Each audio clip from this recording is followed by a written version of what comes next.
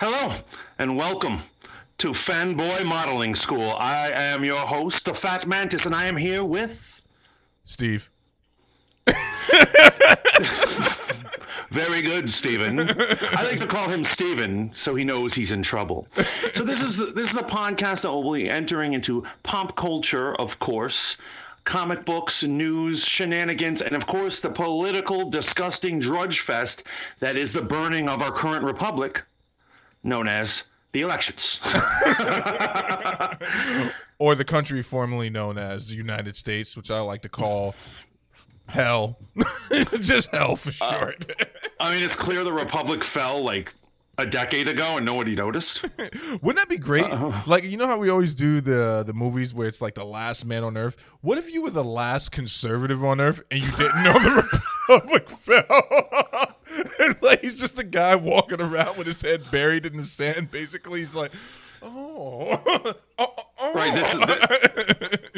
this election is going to be like, it's going to be every vote against one dude, you know. It's funny, man, because as I'm watching like the news cycles, like everything makes me laugh now, right? At this point in my life, literally everything either terrifies me or makes me laugh. And I'm watching Joe Biden and I'm watching Donald Trump, and sometimes just in the inner part of my souls, it creeps in, and I'm like, man, this is it. This is like, this is it. This is it. So drink now, my friends, and be merry. That's what I say. Right. Yeah, so a moment of ridiculousness. This evening, I'm walking by my mom's room, and I hear on her TV, and my mom loves like YouTube, but she's like into everything from like aliens to whatever weird stuff. She just finds weird stuff and watches it, and I just hear that person go, "So you're telling me you're not denying that there's a pedophilic cult that lives under the DNC?" And I rush in and I go, "Mommy, what are you watching?" And she just goes, "Oh, the town hall." Dude, it's literally everywhere. I'm telling you right now. I came home from work. I changed my clothes out of my corona infested wares from work, and I sit down and I look over at the TV, and my wife has got NBC on. I think it's Dateline, if that's the channel that comes on. Poor Lester Holt, and they're interviewing a couple of women who are just newly recruited in the. I can't say their name because they recently... The Nexium, whatever. It's a bunch of letters with no vowels. Yeah. In fact, you can't even say the one that starts with Q because they just got deplatformed today by YouTube. So you can't say it. But yeah, so these two women were just joining Q from Star Trek. And and basically the reporter asked them at one point, she's like, hey, so even though there's no facts to back up anything that you know, and there's no one that can convince you otherwise. She's like, doesn't this just sound a little crazy? And she's like, well, that's what the mainstream media is supposed to say. I'm like, that's amazing. That's absolutely amazing. Roy, how the hell have you been, man? How you doing? It's hit or miss, brother. It's hit or miss. I don't know. Last time we did this, you were like, how's the quarantine? I was like, I'm living my best life. And I was like, I do 100 push-ups a day. I'm running. I'm living the dream. And so, but that's when I was like working. And then like at a certain point, I was like, I don't want to deal with this. They weren't social distancing at my job, and I was like, F this. I'm gonna keep living my best life just without a job. And for some reason, it was a crap job. I got rid of the job, and my life just went to shit. like I don't work out. I'm not even sure if I sleep. Like, I watch horror movies till 4 a.m, and then I wake up at 6. And like in the morning, I'm with my coffee and I'm just watching my cat. Wait, play with his food. You still wake up at 6 after you go to sleep? At 4 a.m? I'm still on the cycle, man. I'm still on the cycle. So it's messed me up. And then by the time it's time to work out, I'm like, I don't want to work out. What's the point of it all? What's the point of it? So I'm having the delayed effects to quarantine that everyone else was having in the beginning. You know what's crazy, man? It's like I can't speak to the experience of every parent, and I'm not going to be that person that says, oh, when you're a parent, you just don't have those luxuries. Because the fact of the matter is, the only one that suffers in this situation is my poor wife, right? She's the one that suffers the most. I'm usually just like, all right, headed to work now, dear. Good luck. And they're climbing all over her. But early on in quarantine, it was crazy to think about where we were at, like when we filmed that episode, right? And it was just like I remember there was a point where I was like, man, there's no one outside. It looks like that one scene from The Devil's Advocate. You remember when Keanu was walking up Midtown? Bro, I'm saying, I'm like a UFO nut and like all this stuff. So I had a weird experience in the beginning. What happened? Right. So like I usually, I'm a walker. Like I don't really drive. I walk everywhere. Right. And I'm in the suburbs, so I'm like the weird guy. Yeah. And I walk everywhere.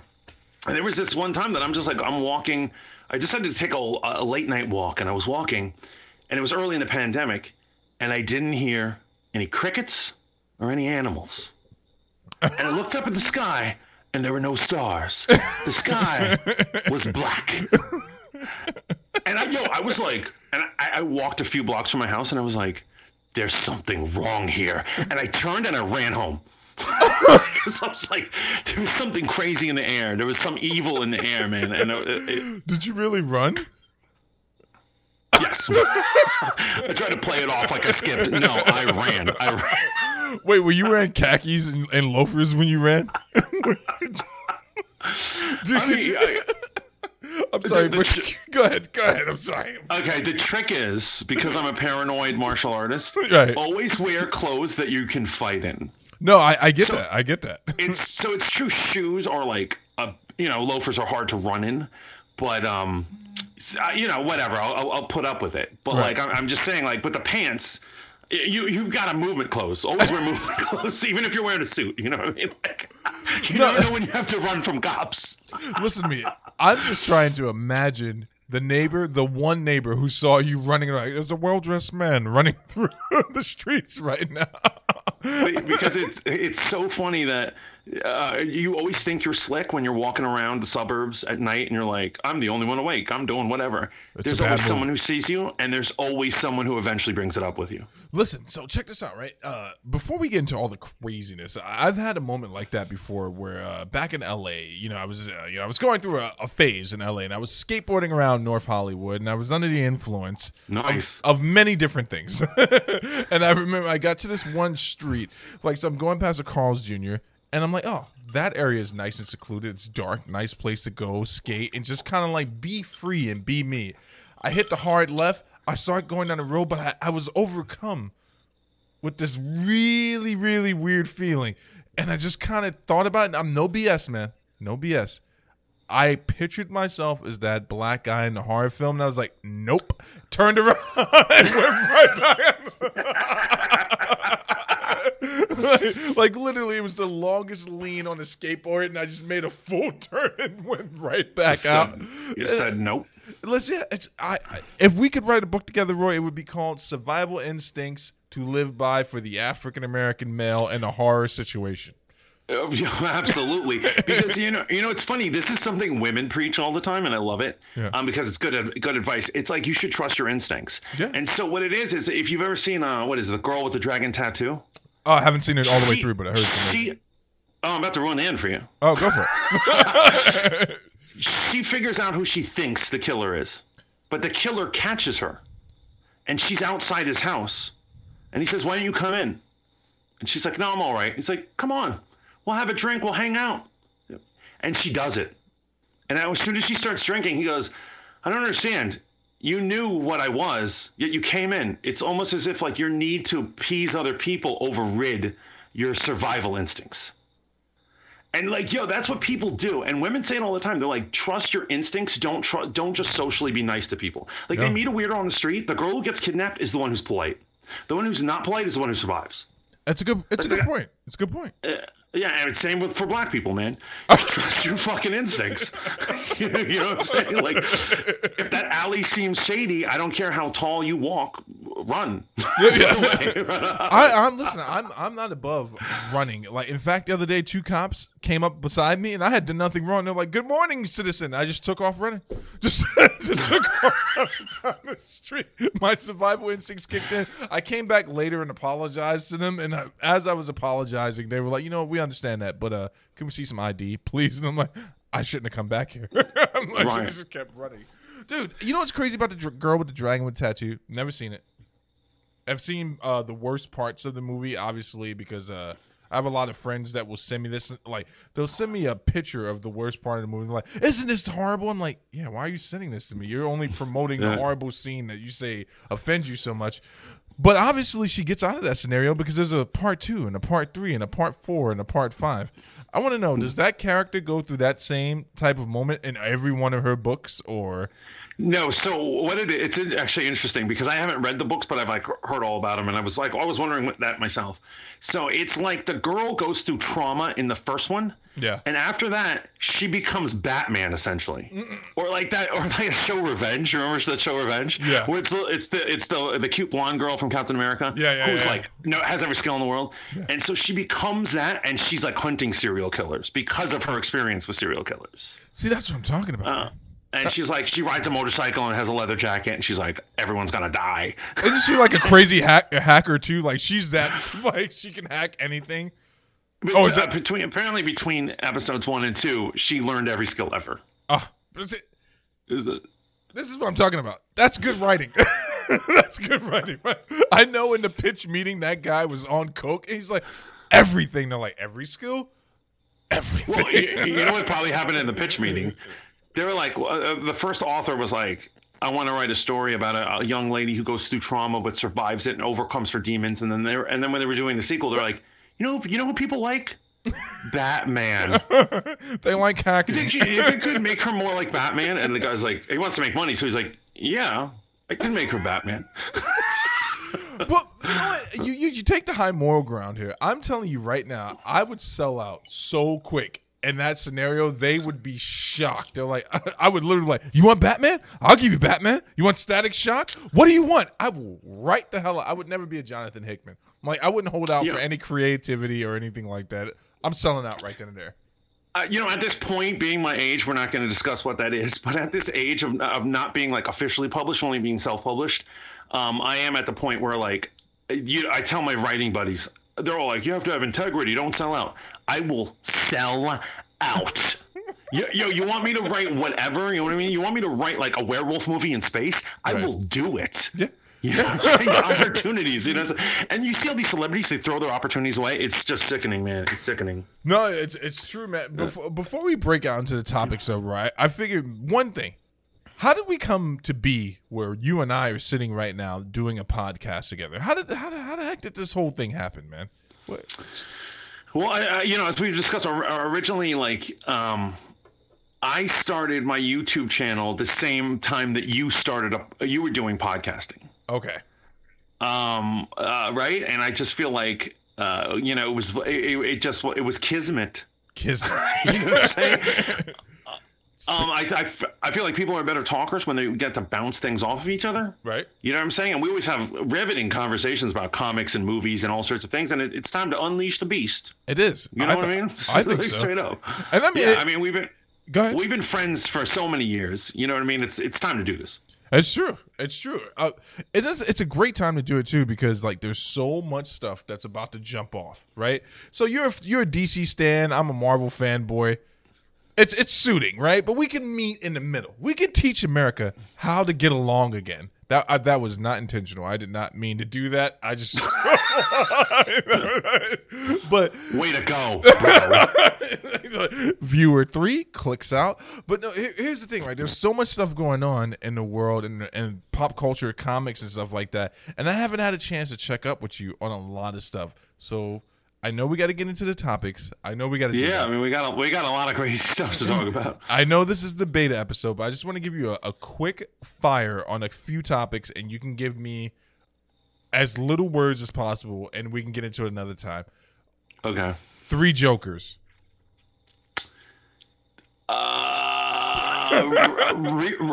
Here's what it is. Resistant, but I'll try almost anything once. Okay. So I'm gonna give him a shot, even though I hate Jeff Johns. Okay. I'm sorry to say that. It's not like I'm not giving him a chance. I have given him so many chances of reading books by him, and I'm not impressed with his work. So I'm gonna give it a shot. The premise just seems so idiotic. Let's see where it goes. All right. New Thor, Black Winter, Herald of Galactus. this is another gimmick book. You know what I mean? So basically, if you ever notice in terms of sales, it's so weird. You know, as you write a serial, it gets crazier and crazier and crazier. And eventually a character gets to a place that he's so different from his original and the sales drop. And then what they always do is they go, let's go back to basics. And guess what happens when they go back to basics? They sell out of number ones and they sell out of all these things. And characters always go back to basics because the gimmick sale is idiotic. Like, have you seen this whole future state of DC? Yes. It's their attempt to do Age of Apocalypse. Yes. And I was like, there's no way this is sticking around. Like, there's no... People are just going to want to go back to their normal Batman. Like, Batman doesn't wear a cape. People are going to be annoyed by that. Yeah, absolutely. And you know, like I'm saying, when I was a kid, Thor was Eric Masterson. Oh, yeah. He wasn't Donald Blake. He was Eric in the 90s. Yeah. Right? Later to become Thunderstrike. That guy. Yeah. He got... But you know what it was? Is because so many, like, diehards were like, we want Donald Blake back. Yeah. Forget this new guy or whatever, and I think it will always be that way. So when they try these new things, they're like, let's turn Wolverine into the Angel of Death with Apocalypse. That's not going to stick, man. No one wants to watch that. No. All right. You know, it's a gimmick. Last one, Doomsday Clock. I was with Doomsday Clock, and then they took a huge hiatus. Like, you didn't know when the next one was coming, so I stopped reading. So I never finished it. I liked what I was reading. However, now that I've seen like Watchmen on HBO, I know we shouldn't compare. One's a comic, one's not. You know, it doesn't really matter. But if there's a better sequel, it's the HBO show. All right, so here's the thing, right? I watched Watchmen on your request. I wasn't going to chime into any of these, but I knew I was going to chime into the Doomsday Clock. I'm going to say this and not spoil it for you, even though you're about a full year outside of the conclusion. It was masterfully done. It concluded extremely well, and DC was handed on the platter an opportunity to deal with all the continuity issues. And they decided to do what they've done now. So I'm not going to get into it, but I'm going to tell you honestly, like, if there was a perfect reset and it was like, all right, so we went through the New 52, we did all of this stuff, but this is the actual reboot, it was perfect. And they pooped all over it, man. They took it. Wait, they pooped? I thought you were going to say it was excellent. You're saying it was excellent, and then they pooped on it? The conclusion of Doomsday Clock is amazing because it actually, I don't want to ruin it for you. Do you want me to ruin it for you? Well, here's what I'm saying. I knew that's where it was headed, that the idea that Dr. Manhattan had created a New 52 by messing with the people's hope. Yeah. You know, when he created a world without hope. So I knew that was headed, that there was going to be some sort of cosmic change at the end. I knew that's where that was headed. But I guess, so they fixed all the continuity problems with that. Yeah, they fixed everything. And actually, it's pretty interesting because there's one point where Dr. Manhattan understands that the reason that the Watchmen universe has always been damned to fail is because it doesn't have a Superman. He discovers that Superman is at the center of every DC universe. Every multiverse is bound to Superman and his existence. And any universe that doesn't have a Superman falls apart. It's effed. It's completely. And you know what? Not only is that poignant, I just want to point out that we don't have a Superman. Yeah, we don't have. Just saying that. Just saying that. Okay. So. Sorry. We don't have a Superman, and it concluded extremely well. And when I was reading it, though, it reminded me of, no BS, it reminded me of your writing style and the way that you told stories. And whenever we were playing games, I was like, oh, there was a longer pitch here. Even though I knew, just like you, that they were going to reset with this, I was like, there was a long game here, and it was played massively. But like you said, they took too long of a break, and too many other stories crept in to like take away the shine from that. I think Watchmen on HBO, in spite of like all the nonsense I heard about it being like a social justice story and all that stuff, it wasn't any of that stuff. It was just a massively told story. Okay, so I'm going to say, you realize why they're saying this, and this pisses me off so much. Right. This is actually makes it cool why the HBO series made the Rorschach, 7th Cavalry guys, white supremacists, or seem like they're white supremacists. I think the jury's still out. But the idea was that when they changed, when the new Rorschach was a black guy, right? When he was Reggie Long or whatever. Oh, yeah. all the friggin' people who support a certain politician were like, yo, F this, it's SJWs. And it's so funny that later on in the sequel, they're like, you guys are white supremacists. You know what's great about that? About that concept, because I know you and I are on the same page. I know that social justice issues, that has become a horrible like term because of the people that it represents, right? But sometimes there are some things that need to be addressed, and then there are other times you just need to let fantasy be fantasy. But if you're a masterful writer, you can address both those issues, and people will read the story, and then later on they'll go, huh, that was interesting. With Watchmen, I love the fact, the TV show, that they actually took characters that were kind of ambiguous in their history, because Watchmen doesn't have like a long-standing history. You can add to it. It's not linear like Star Wars, where it's like you're boxed into the mad rantings of George Lucas. It's like you can go around and do a bunch of different stuff, and I think that was great. I'm not one checking for social justice issues, but I thought they did that really well. The problem that I know a lot of people had was they were like, oh, why did it have to start off with the massacre of so many black people? Is that something that actually happened? And I had to write in one comment, I was like, yeah, that was actually something that happened in America. They didn't make that they didn't make that up. Are you watching Lovecraft Country? No, I'm not as of right now. Okay. So I'll tell you right now, it's a minor spoiler. They're all black. They obviously it's black. It's a very black show. It's extreme. It's the most black show I've ever seen. Yo, Martin is not as black as Lovecraft Country. Is it blacker than Blackish? Yeah, fuck yeah. Blackish is like white. Like, yo, don't get me wrong. I love Blackish. Don't get me wrong. But like, what Lovecraft Country does this thing. They're trying to reverse it. So what they're doing is they're depicting every white person in it as an evil villain. And at first I hated that, but I realized they're trying to make a point about how like blacks have been represented in media. So every white person they encounter is up to no good on that show. And it's about blacks in the 50s, right? But they actually do a scene which also takes place during the riots and during the destruction of Black Wall Street. Yeah. And I was like, you're going to bite off Watchmen? You guys are on the same channel. However, they did it from different angles, and I love it. Basically, I feel like they complement each other. Watch that opening scene in Watchmen, and then watch the latest episode of Lovecraft Country, where you get to see it from a different angle. It's great, man. It's great. It's that the whole Black Wall Street massacre, man. That is so. The first time I was ever exposed to that, believe it or not, was watching a movie called Rosewood with Van Griems, and man, I gotta tell you, like, that movie screwed me up. I put it on casual. I've made this mistake with 2 movies in my life where I'm just like, oh, it's Sunday, let's watch a movie. I've never seen that one before. I've done that with Apocalypto and Rosewood, and both were bad choices for Sunday afternoon. They're both so heavy, right? Like, I haven't seen Rosewood, but like Apocalypto's very good, but it's such heavy content. Like, that's you gotta have your coffee and you gotta be ready and like, you know what I mean? And not be altered by something like alcohol and weed and realize you just watched the complete decimation of a people group. I'm just sitting there like, this is horrible. But no, I'm gonna check it out. I think another thing that I really enjoyed about Watchmen, the series, versus Doomsday Clock was, and then this kind of goes back and forth.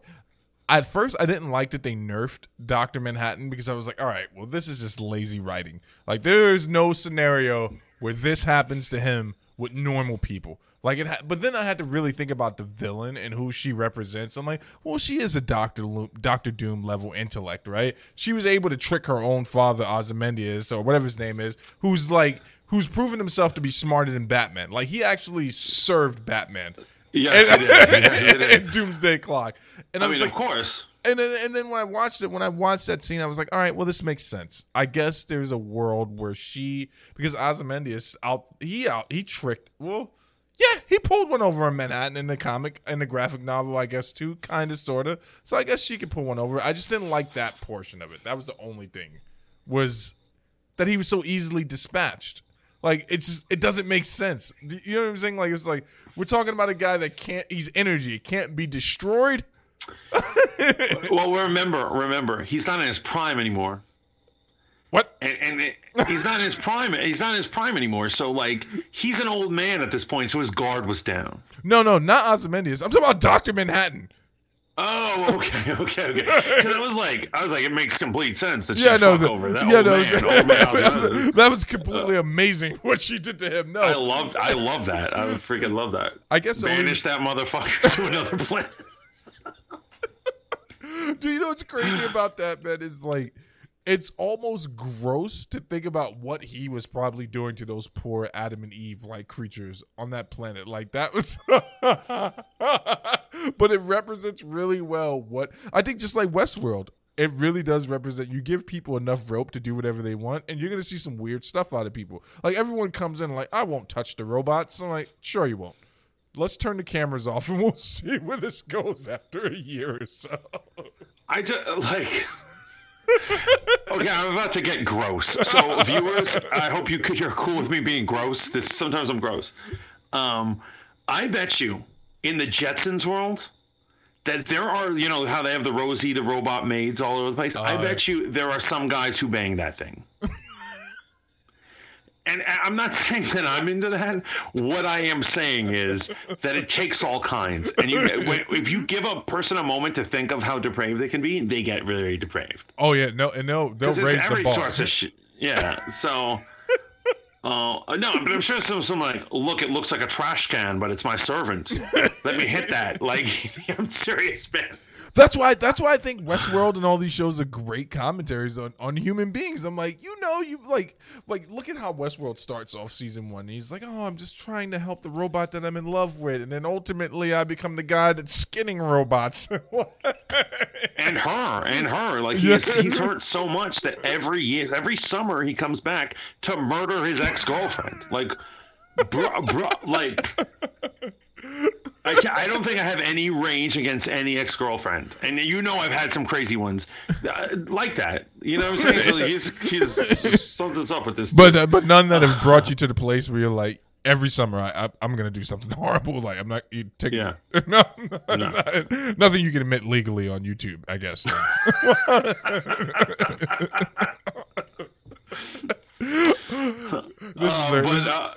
Speaking of that, are we going to get into the topics of the day? Yeah. So we got, first up, man, this is something that just broke recently. This week, actually. It's been bubbling, rumored about, in the rumor mill. So we got 3 Spider-Men, potentially, right? We got all 3 of the Spider-Men: Holland, Garfield, Maguire. We're still waiting to hear Maguire if he's signed the contract or not. And then... Right. Let me preface this part by saying that I, for the first time, can honestly say I enjoyed the Spider-Man movie when it came to the Tom Holland MCU adaptation. And I'll defend my stance in a second. But we got Doctor Strange being introduced into the Spider-Verse. I think this is a masterful move on Marvel's part, especially if the deal goes right or left with Sony, right? So let me tell you why I enjoyed the Tom Holland Spider-Man movie. I feel free to correct me at any point. But movies is too. The movies, yes. Okay. Let me say movie because Homecoming was what it was, right? You got to be honest about history. It did well. It was a great way to introduce him. To me, though, that movie was just one long Disney Plus episode. Yeah, and I was trying to chime in or whatever. So I actually took some Sunday school students there. Oh, nice. And I was like, at a certain point, I was like, I am bored. And I looked over, and they were all having the time of their lives. They're all junior high school kids. Yeah.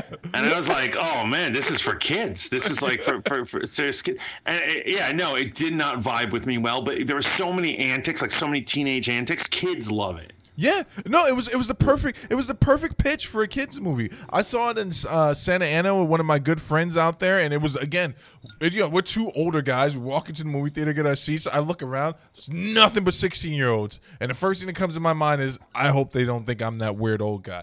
But it was what it was. I thought the Vultures stood out really good. Michael Keaton was great in the movie. It set us up for some other stuff. Now, Far From Home was obviously the best, in my opinion, the best Spider-Man movie that's ever been made. The best. Hands down. There's really?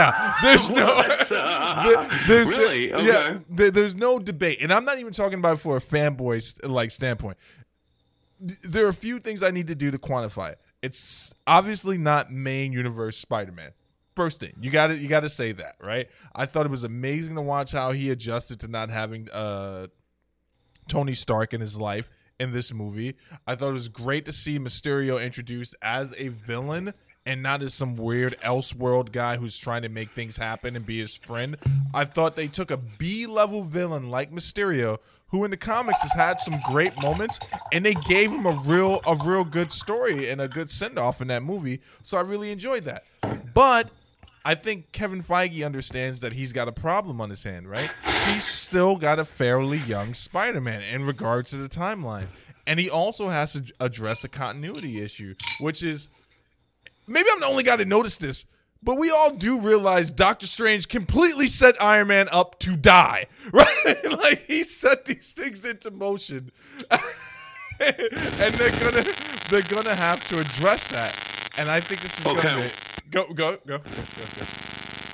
Okay, I don't know which one to attack first. But here's the thing. Then let me finish before you attack. I think this is going to be a great movie because I don't know how much time they're going to spend on it, but they're going to have to address the fact that Tom Holland's character, Tom Holland's Peter Parker, is going to want to have words with Doctor Strange. I think also it's going to open up the multiverse. I think this is going to be great, man. I know there are a lot of people that had issue with what they refer to as Iron Boy and their reference to Spider-Man and Iron Man's relationship, but I would like to challenge you with a legal term that most of you people would be familiar with. You're idiots. This is... I really thought you were going to break out a legal term.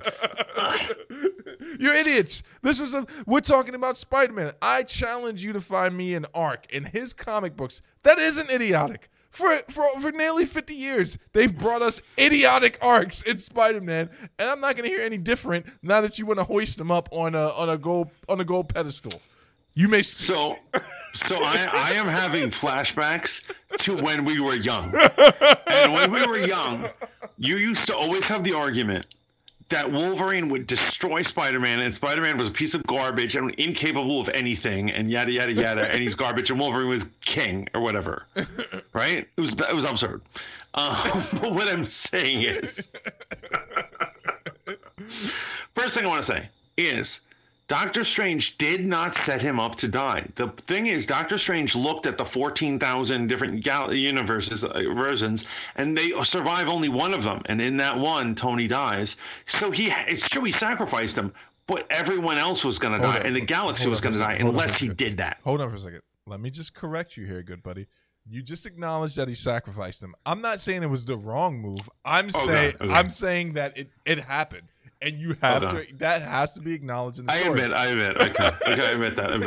And the second thing is, Wolverine is a superior character to Spider-Man in every way. Not physically, right? Spider-Man's got the Boy Scout factor, which is just another juiced up way of saying Batman has prep time.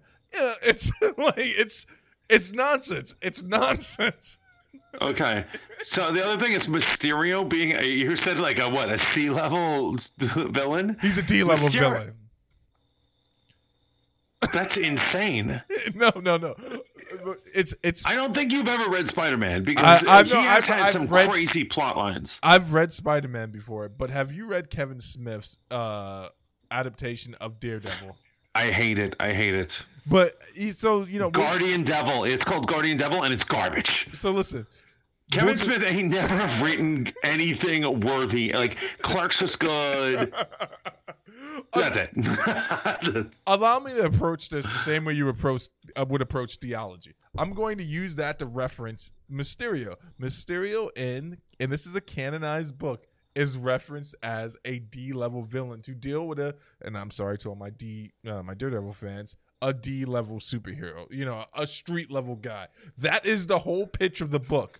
That's the whole pitch of the book. Now, that doesn't mean that he's not great, but in regards to the cosmic landscape of Marvel, Mysterio is a weak character that was made great in instances and written well in a few instances, but his overall history in Marvel is that of a failure. Like Newt Gingrich, he is a failure. So he is one of the founders of the Sinister Six. Losers, the whole which team. is one of the greatest villain teams that ever exist, okay? Mysterio has convinced people of everything that is not real is real, and he doesn't even have a superpower. Absolutely. Just because I'm saying he's a D-level villain doesn't mean that his character hasn't been written great. But the fact of the matter is, he's still a D-level villain. Well, okay. Actually, I'm about to get you right now. Okay. Oh, my God. This argument is already done. Did you read Old Man Logan? What did I say? He's had moments of greatness, written in greatness by a superior writer. So do you remember what he did to Wolverine? Absolutely. Okay. Absolutely. I'm willing to accept all of that stuff. In regards to this movie that's coming out with 3 Spider-Man, Doctor Strange, I think this is going to be really cool to see how they do this. But if you come in with that same old, not you in particular, not to disparage anyone else, but if you don't divorce yourself from the fact that this is not your Marvel 616 Spider-Man, that's the first thing you got to let go when you walk into this. Now, if they really wanted to make this movie fire, they would find a 4th actor to play Peter Parker from the 616. Because it can't be Garfield and it can't be Maguire. You got to bring someone else in. So, I agree with you. I'm totally agree with you that I was thinking about, like, originally when Homecoming happened, I did not like that he was so different from 616 or Ultimate. I was like, who the hell is this guy? He's obsessed with Iron Man. His friends are Miles Morales' friends are his friends. I mean, what is going on? Mary, he likes black chicks. Not that there's anything wrong with black chicks, but 616 Peter Parker doesn't fuck with black chicks. It's obvious. Right? But however, after the second one, I realized what happened.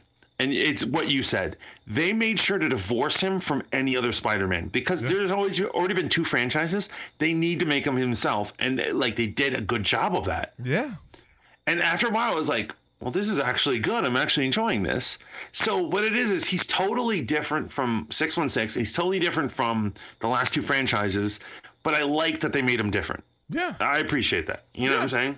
No, it's a good pitch because even if I thought they were going to go Ultimate Spider-Man, which you put me onto, by the way, which is one of my favorite adaptations. And I want to be clear for our listening audience.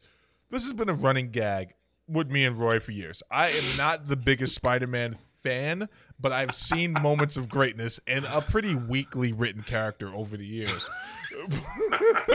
But the Ultimate version of Spider-Man, I thought that's the direction they were going to go in the movie. But then they switched up and they said, we're going to do this. And I thought that was a good move. And I think this is going to be a great move for the MCU. And I know you and I can both agree on this, and not being an MCU stan.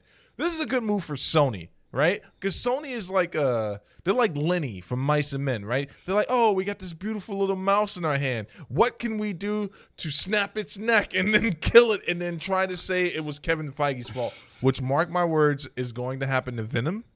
That movie succeeded because there was a lack of content out when it came out, and then they're going to do the same thing to Morbius. So this is this is their only chance right now. So you've heard the rumors that they've that on the site they're playing a trailer. They're saying Sony's playing the same Morbius trailer, but there's no Michael Keaton in it anymore. I know you were telling me about this the other day. And it's because even though it hit YouTube, people already see that shit. They took it off the official trailer that's on their site, and people believe that it was a whole reorganization of how things would happen. Originally, Spider-Man 3 was not supposed to be a multiverse story, right? But because of COVID, they had to reorganize depending on how much filming they had done, which movies could go when. Yeah. And so it goes before Multiverse, and it was supposed to come after Multiverse originally. So what they decided is they're like, well, this will be. So basically, the idea is that when WandaVision finishes, she's going to lose her mind, and like House of M, she's going to be change the galaxy, change the universe with her magic.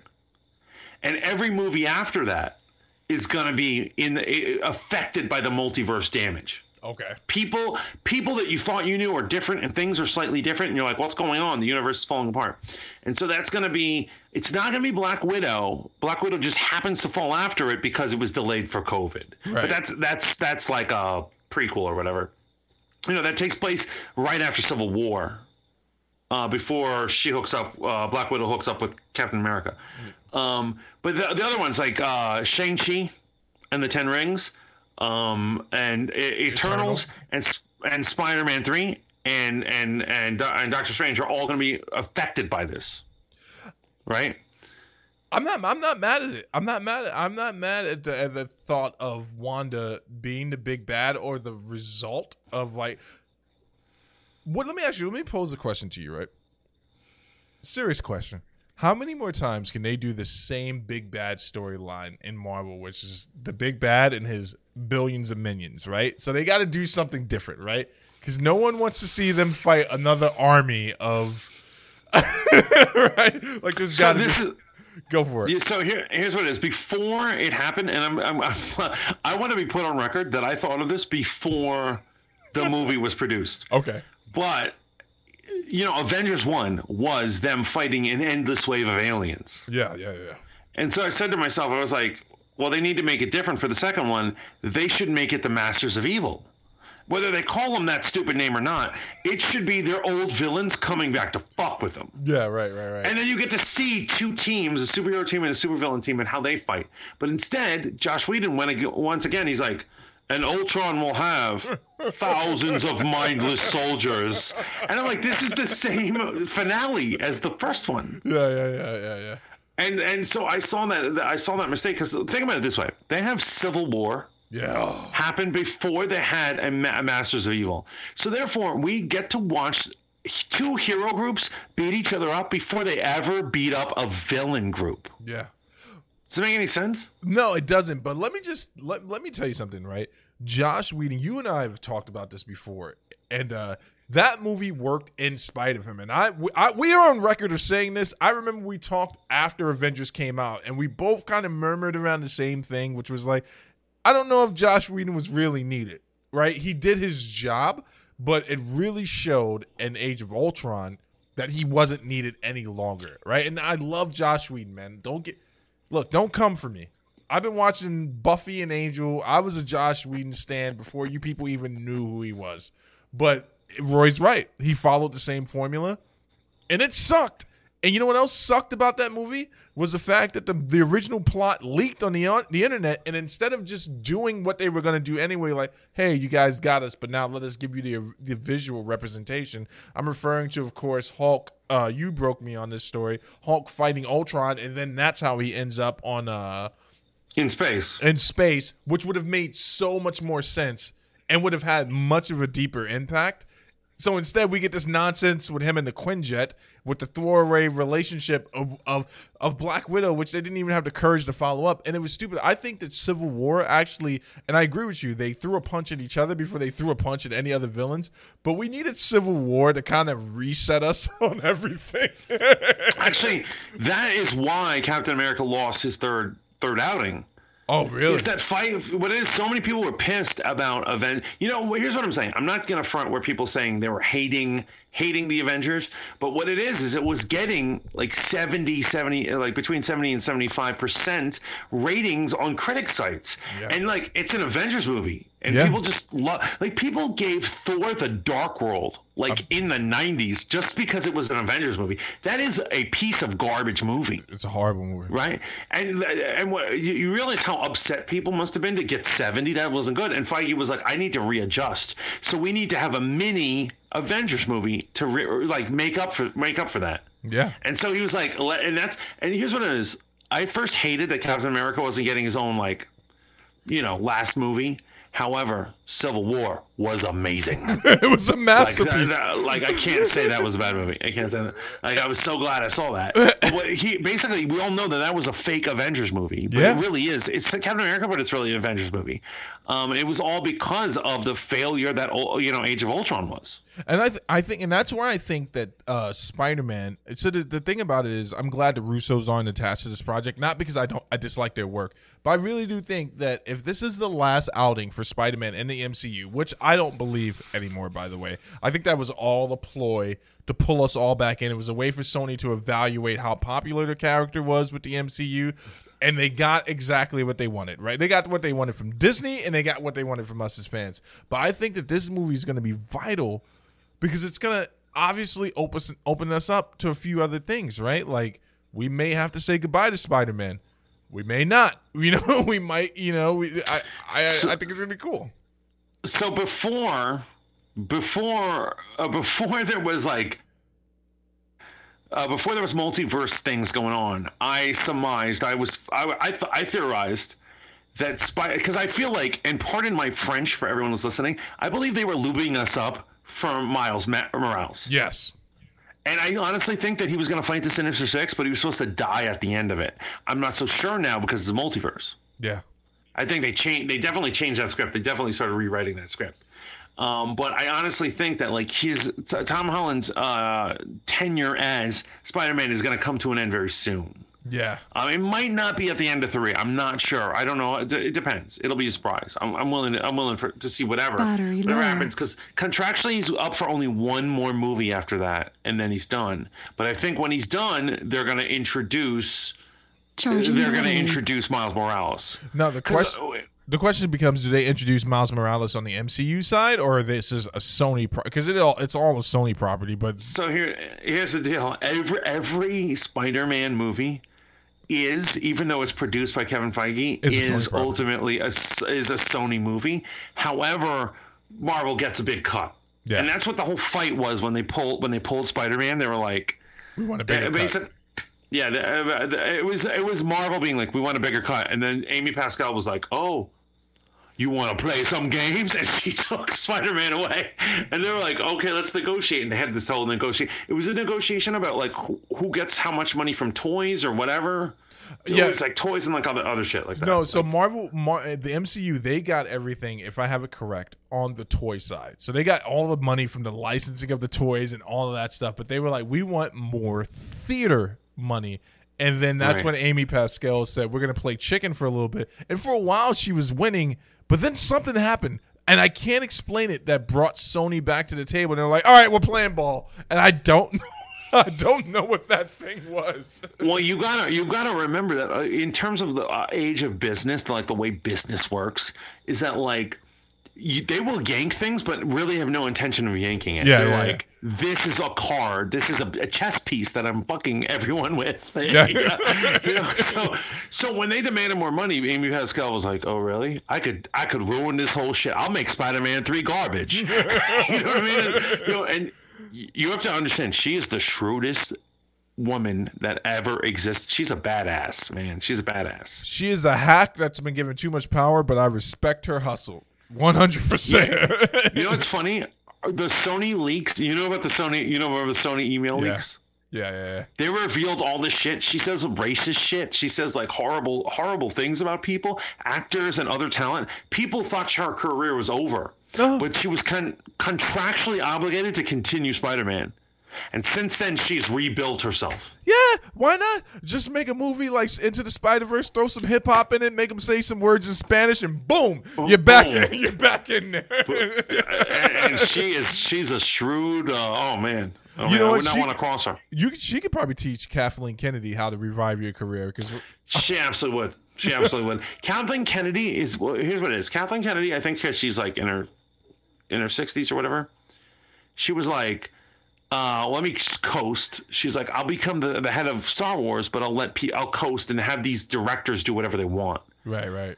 And of course, they just ran amok, particularly Rian Johnson. She was literally not paying attention to them. Her job is to produce them and handle them.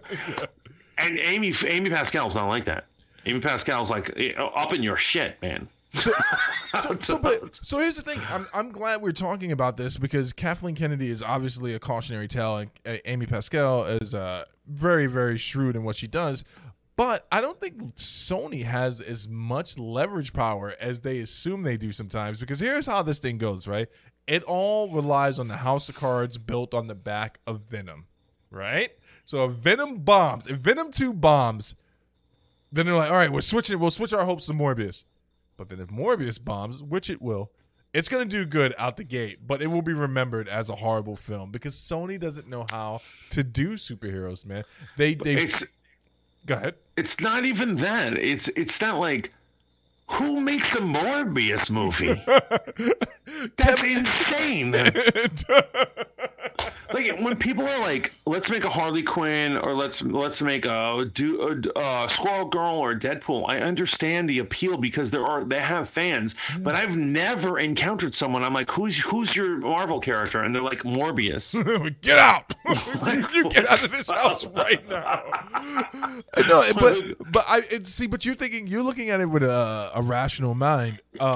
Shout out to Roxanne, Roy's sister. I would love to hear what she has to say about this. But I really do think that in that board meeting, they were like, Venom did well. Morbius will do well, too. And I'm telling you, it's a House of Cards built on a weak franchise. Now, they're doing some things on the back end to make Venom 2 better, right? So they brought in, what's the guy's name? A famous caption actor, Schmeagol. You know who I'm referring to. Oh, my God. I know exactly what you're saying, and it's not clicking right now. He also played Snoke. Yes. And he was the monkey. He was the monkey in fucking Planet of the Apes. And I'm not sure if he's directing it as well, but I'd have to look into that. So that was a good move on their part. I think they're gonna try to make it not as campy, but at the end of the day, Venom is good because of his interaction with Spider-Man. Even when he didn't interact with him in the comics, when he had his own standalones, it was always you knew who he was because of the interactions he's had with Spider-Man, the conflicts he's had with Spider-Man, and that's what made it really cool when he became like an anti-hero. It's like, oh, he's not a bad guy anymore. I mean, honestly, the way Spider-Man, messes up Venom's life in the comic books, I would have definitely at least depicted that in the beginning. Yeah, where it's like the reason why you don't have a career right now is because you try to lie about Spider-Man, but then not have Spider-Man in the rest of the movie. But I would have later on, toward the end, make it clear that Venom wants some sort of revenge.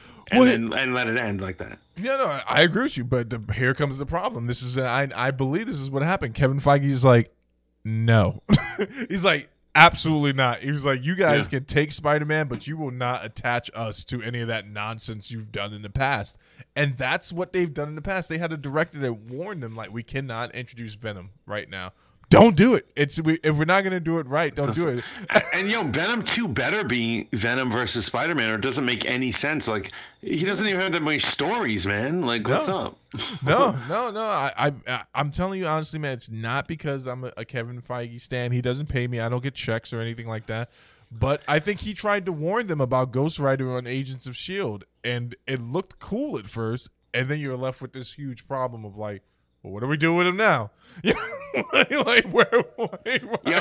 what I'm saying. I respect Kevin Feige as a businessman and just like a badass, but I think he's the son of the devil.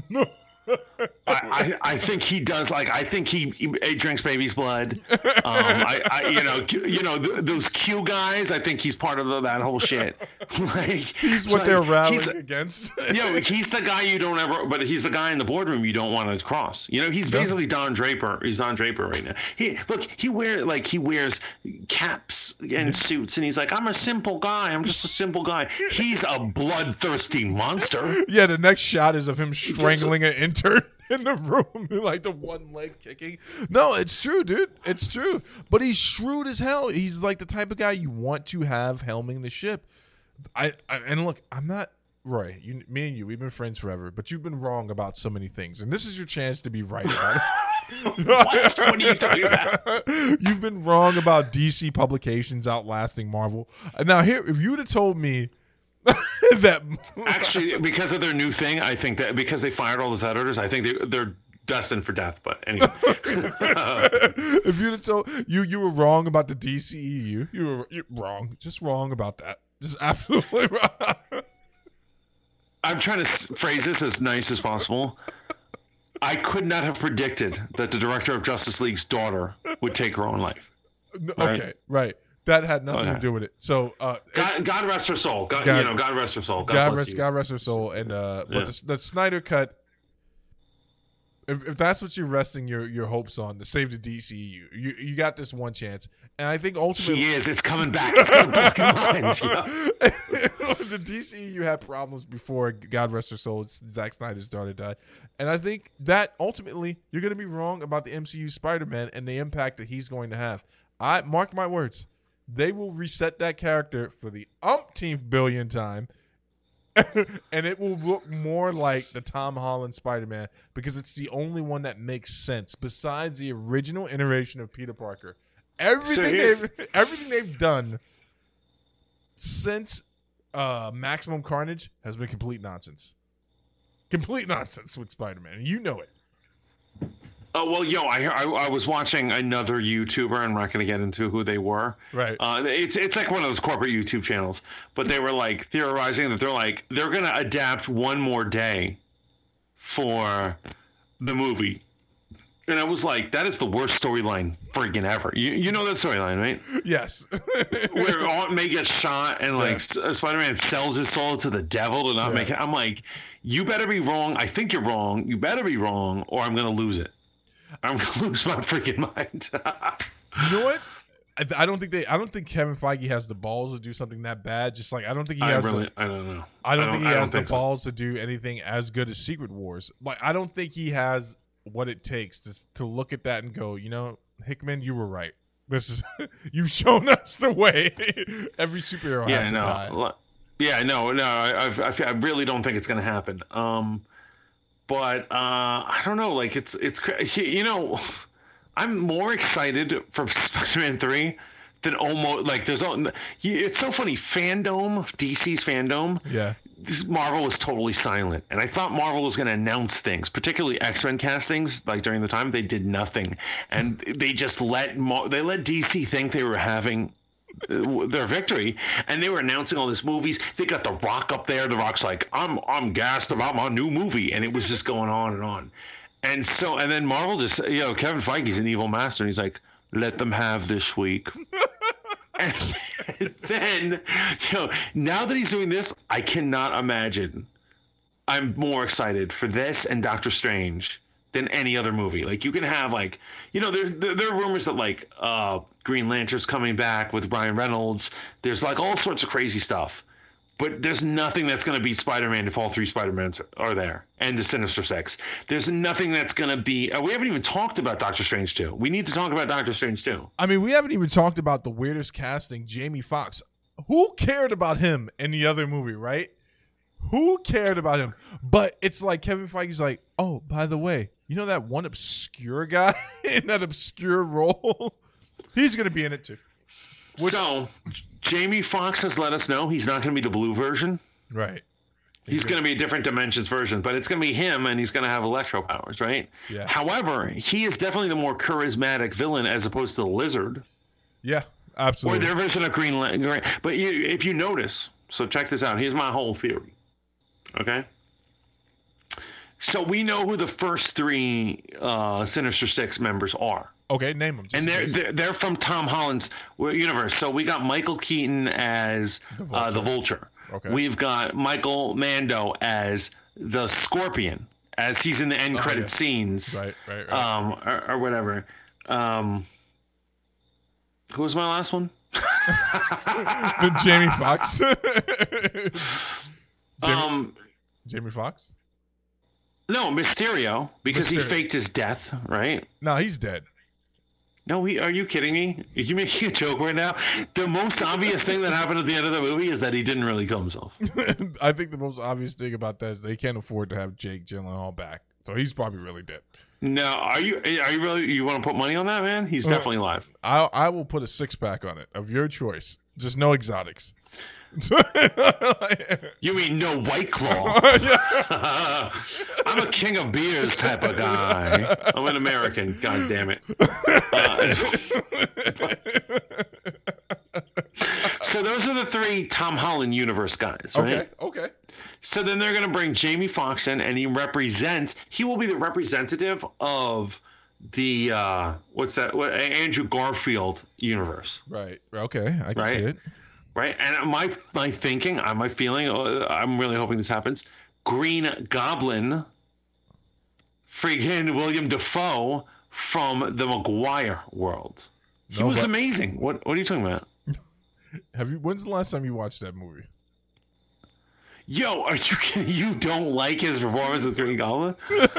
I mean, maybe I would like an updated version. I just remember his performance being. I don't even know who you are anymore. I just remember his performance being akin to a Power Ranger actor performance. But maybe that's what. Hold on. That's what makes a good villain. Maybe it'd be better. Maybe it'd be better now. Here's my pick for the Sinister Six. All right, so I'm going to take the first three that you said. I'm going to leave. Oh wait, I didn't name the last one. Oh, go for it. That's 5. Go. And so here's what I'm hoping happens. I'm hoping that they cast a woman to play Olivia Octavius. I could dig it. And so she will represent the Miles Morales universe. And at that point, you'll have representatives from every Spider-Man franchise right there. I think that would actually be amazing because I actually liked Olivia Octavius. That was the best. That shock blew my mind. Yeah, that was absolutely really cool. What was your name again? Her voice was so creepy too. Just like, I see you, Peter. It was very creepy. And it's like, do your friends call you Doc Ock? She goes, no, my friends call me Liv. My enemies call me Doc Ock. You know what? I never get to talk to you about that movie. I know we're way off the beaten path now, but did you like Into the Spider-Verse? I think it's one of the most amazing Spider-Man movies ever. I agree. I saw it with my oldest son, and I still got to see most of the movie, even though he was terrified. I took a 4-year-old, I believe he was at the time, to see the movie, and at one point when Kingpin kills the original Spider-Man, I was like, this was probably a bad move. And I look over and he's sitting there like, what's happening right now? Things we need to address in regards to the Spider-Verse. Spider-Man games. Wait on. Go for it. Wait on before you go. Think of that. So, I went with my boy Frank to go see Captain America: Winter Soldier. This is back in the day, and his son was 6 at the time. He had a son when he was like a teenager or whatever. And we weren't thinking. We went there, and at the end, Winter Soldier, and another thing is Frank is in the Army. He's a professional officer in the Army. And at the end, when Winter Soldier is murdering all those GIs, he told me his son couldn't sleep for weeks because he kept having nightmares that the Winter Soldier was going to murder his father. That is the second. That is the second time you've taken this show to a very real dark place. We didn't even think that. We're like, should a kid see a Marvel movie? We didn't even think that was a possibility. You know what? You should have told him what I tell myself every night. Don't worry, the Winter Soldier is a weak character, and he's only brought in when they can't figure out another plot device.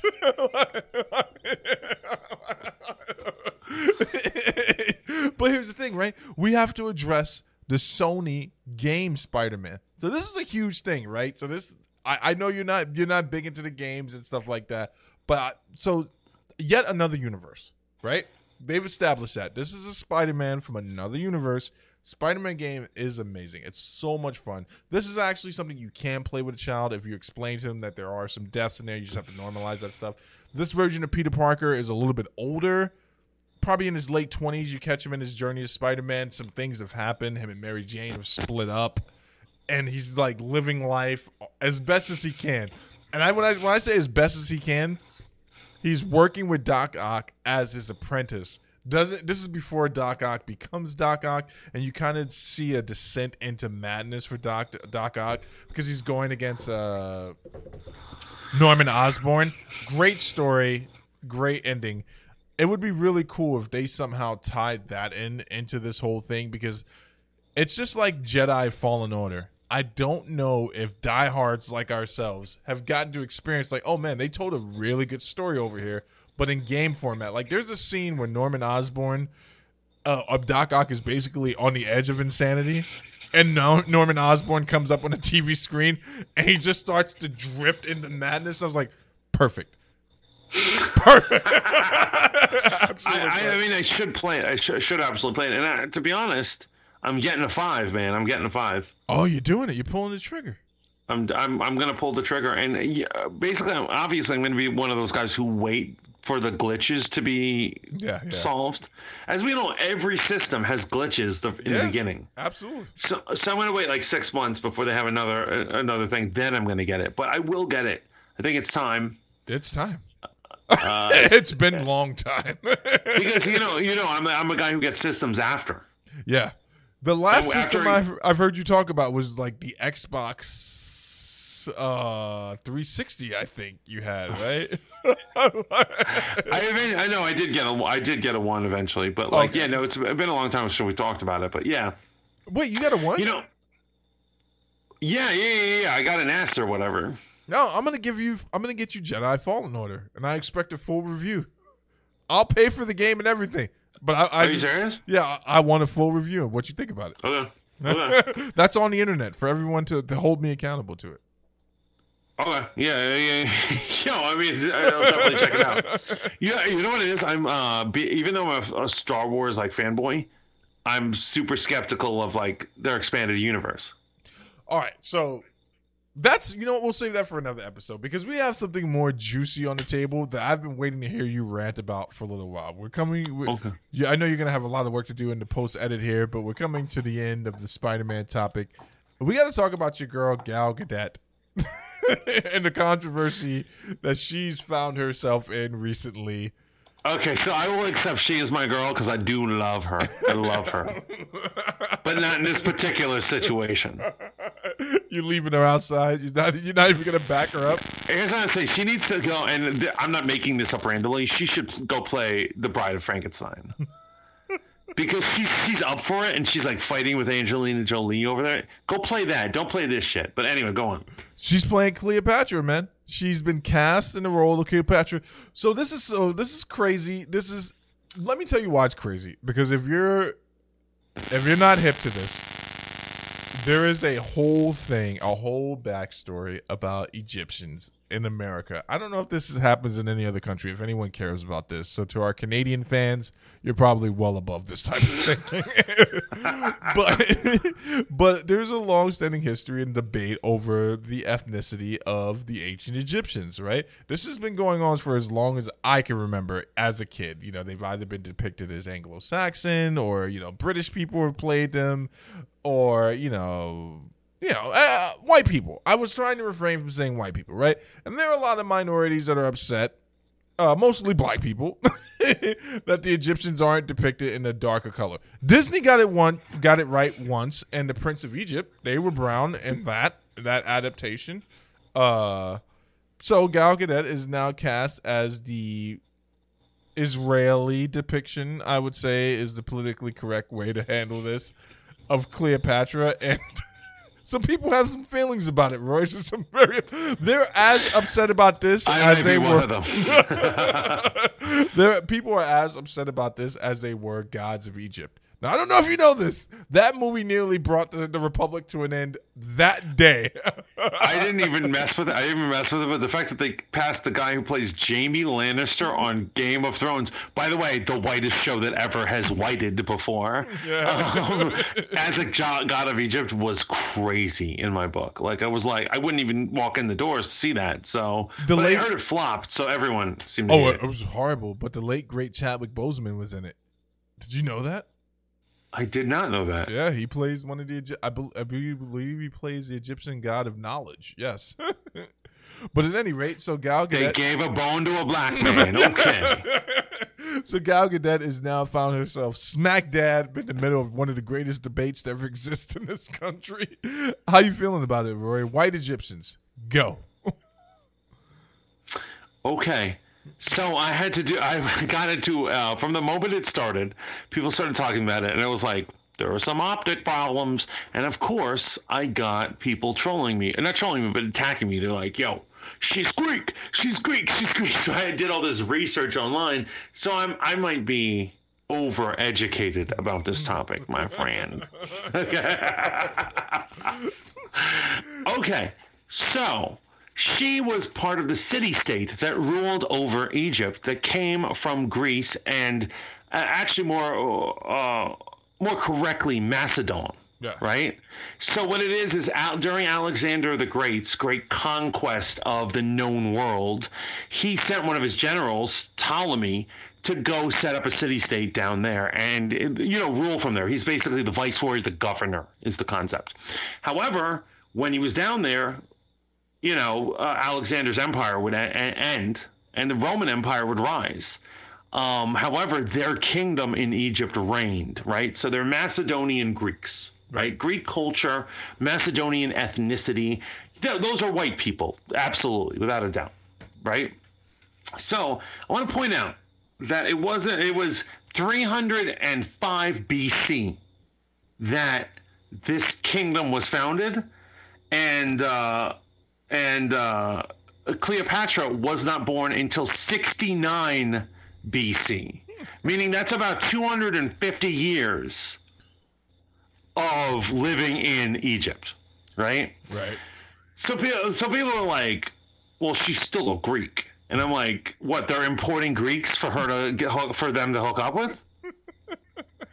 And so people are like saying, like, they're pointing out some of her ancestors. It's true. They started marrying some of the Persian and Syrian royalty in that area. And they're like, well, they're Middle Eastern, which should make her even darker. But they're like, well, but that doesn't make her black, right? Right. Interesting thing about Cleopatra is she had a civil war with her sister, Arsinoe. Right? And Arsinoe ends up getting defeated, and instead of killing her, they exiled her to Turkey, where they set up a pyramid there. They made their own like Turkish version of that, and her body was exhumed in 1926. Now they didn't have any no way to trace genetic materials back then, so they just had her bones, right, lying around in a museum.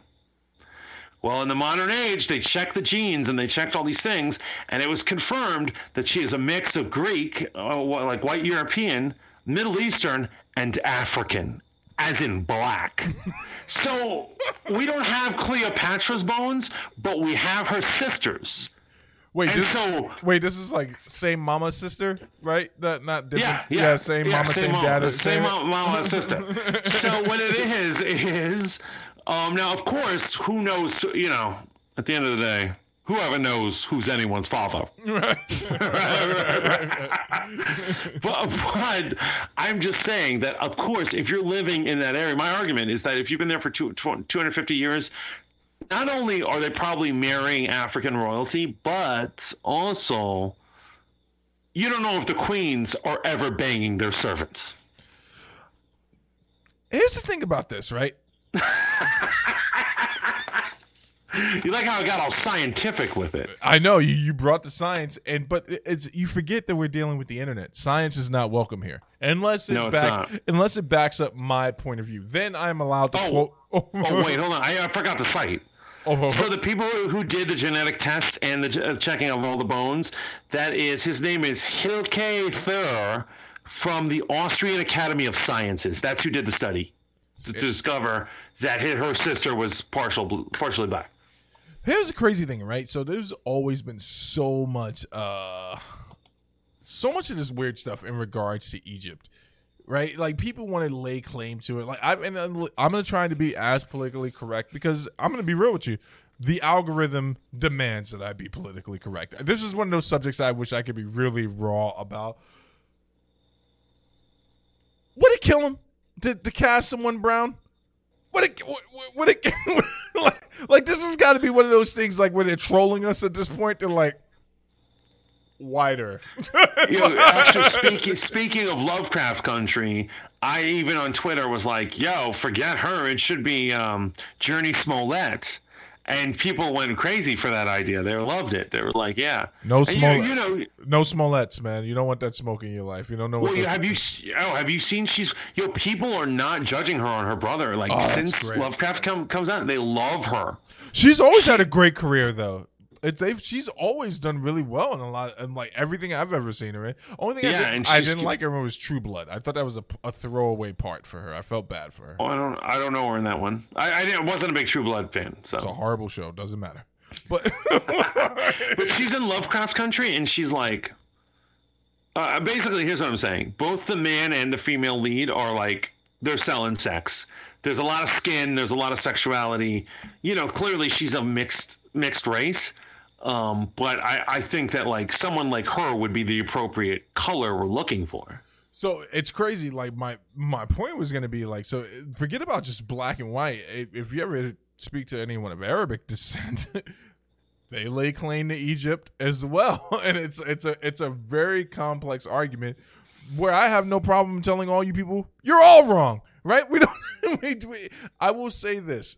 If you get Egypt wrong, you get another historical character figure wrong. That's all I'm gonna say. If you're a Bible reader, if you get this one wrong, you get everything wrong. I personally would not have cast Gal Gadot for this, and this is not on some social justice shit. I just don't think. I don't think it's accurate. I don't see how it could be accurate. But even though, here's a crazy thing, man. Have you ever heard of the Hebrew Israelites before? You heard of these people before? Are we talking about the guys on 42nd Street who wear the genie pants? Yes. Yeah, I think they've yelled racial shit at me while I walk down the street. So the crazy thing, they're like, all white people and mixed people are going to hell, like that guy. And I'm like, what? I'm minding my own business. You're eating your Gray's papaya. You're looking around like, that guy? No, so there's a great YouTube video debunking them, and they go on to like the historical claims that the Hebrew Israelites make, which are insane. But there's one part where they get to Egypt and they go to, and this is where you got to get dangerous with internet scholarship. They go to some ancient Egyptian art, and they show a depiction of Egyptians where they show the Nubonic tribes that were coming into Egypt, and they're clearly depicted as white. But whoever drew this particular picture depicted the Egyptians as fair skin or light, white people. I don't know. I just don't know if that's physically possible given the climate, like given the area.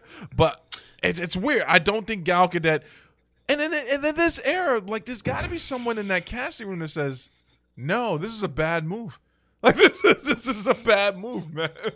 I ask this all the time because anytime you see someone like something crazy in a movie, right? You're like, "Well, that is so racist." The whole thing is like, "Yo, bro, there's the producer."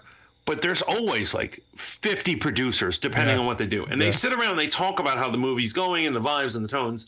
And how is it that and plus the executives who come by, nobody comes by and ever says, "I don't think we should do that. That's a little racist," or "That's a little sexist," or whatever. How does this fly over people's heads? You know why? Because they're sitting there and they're like, maybe it's not racist. Like, if you don't have anyone, sitting there to tell you that type of stuff. So if we all look alike, think alike, why would I assume that that's racist? And not that I think that this is racist. I just think that it's strange, right? This is very, very, very strange. I don't like to throw the word racist around too much, but this is strange, right? Like, someone's got to be in the room and go, "Man, this sucks that we're on YouTube right now. This is more of a private conversation," but someone has to be able to go like, "Hey, that makes me uncomfortable." Yeah, we gotta just look at the demographic, given the time period. Were they Macedonians before? Yeah, 200 years is a long time to spend in a province. I doubt that and I heard you say that someone thought they had been inbreeding to keep her pure.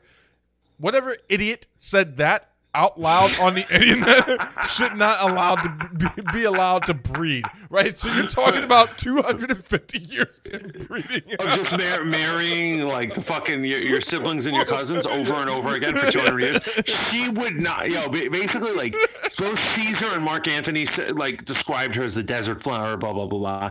She would be drooling on herself and have a hunchback if she was so inbred for 250 years. Unless they were just into some real kinky shit. They're like, "Oh yeah," she comes in with a sagging face. It's idiotic. But here's the thing. Here's one more thing we haven't discussed. Why are we getting another Cleopatra movie? Why is this happening at all? Why did this get greenlit? Who was asking for this movie? Who wants this historical epic? Who wants this stuff? So this is clearly the egotist of the film world. So here's what it is. Like, there's the real world and what we want, and there's the filmmakers, like for instance, this director Patty Jenkins and other producers, and they still have this dream of ancient or old movies. Right. And they still, like, back in like the olden days, the 60s and the 70s, 80s, whatever, people wanted to see these movies about the historical people. Right. They're like, "I want to see Alexander the Great. I want to see Caesar and all this shit."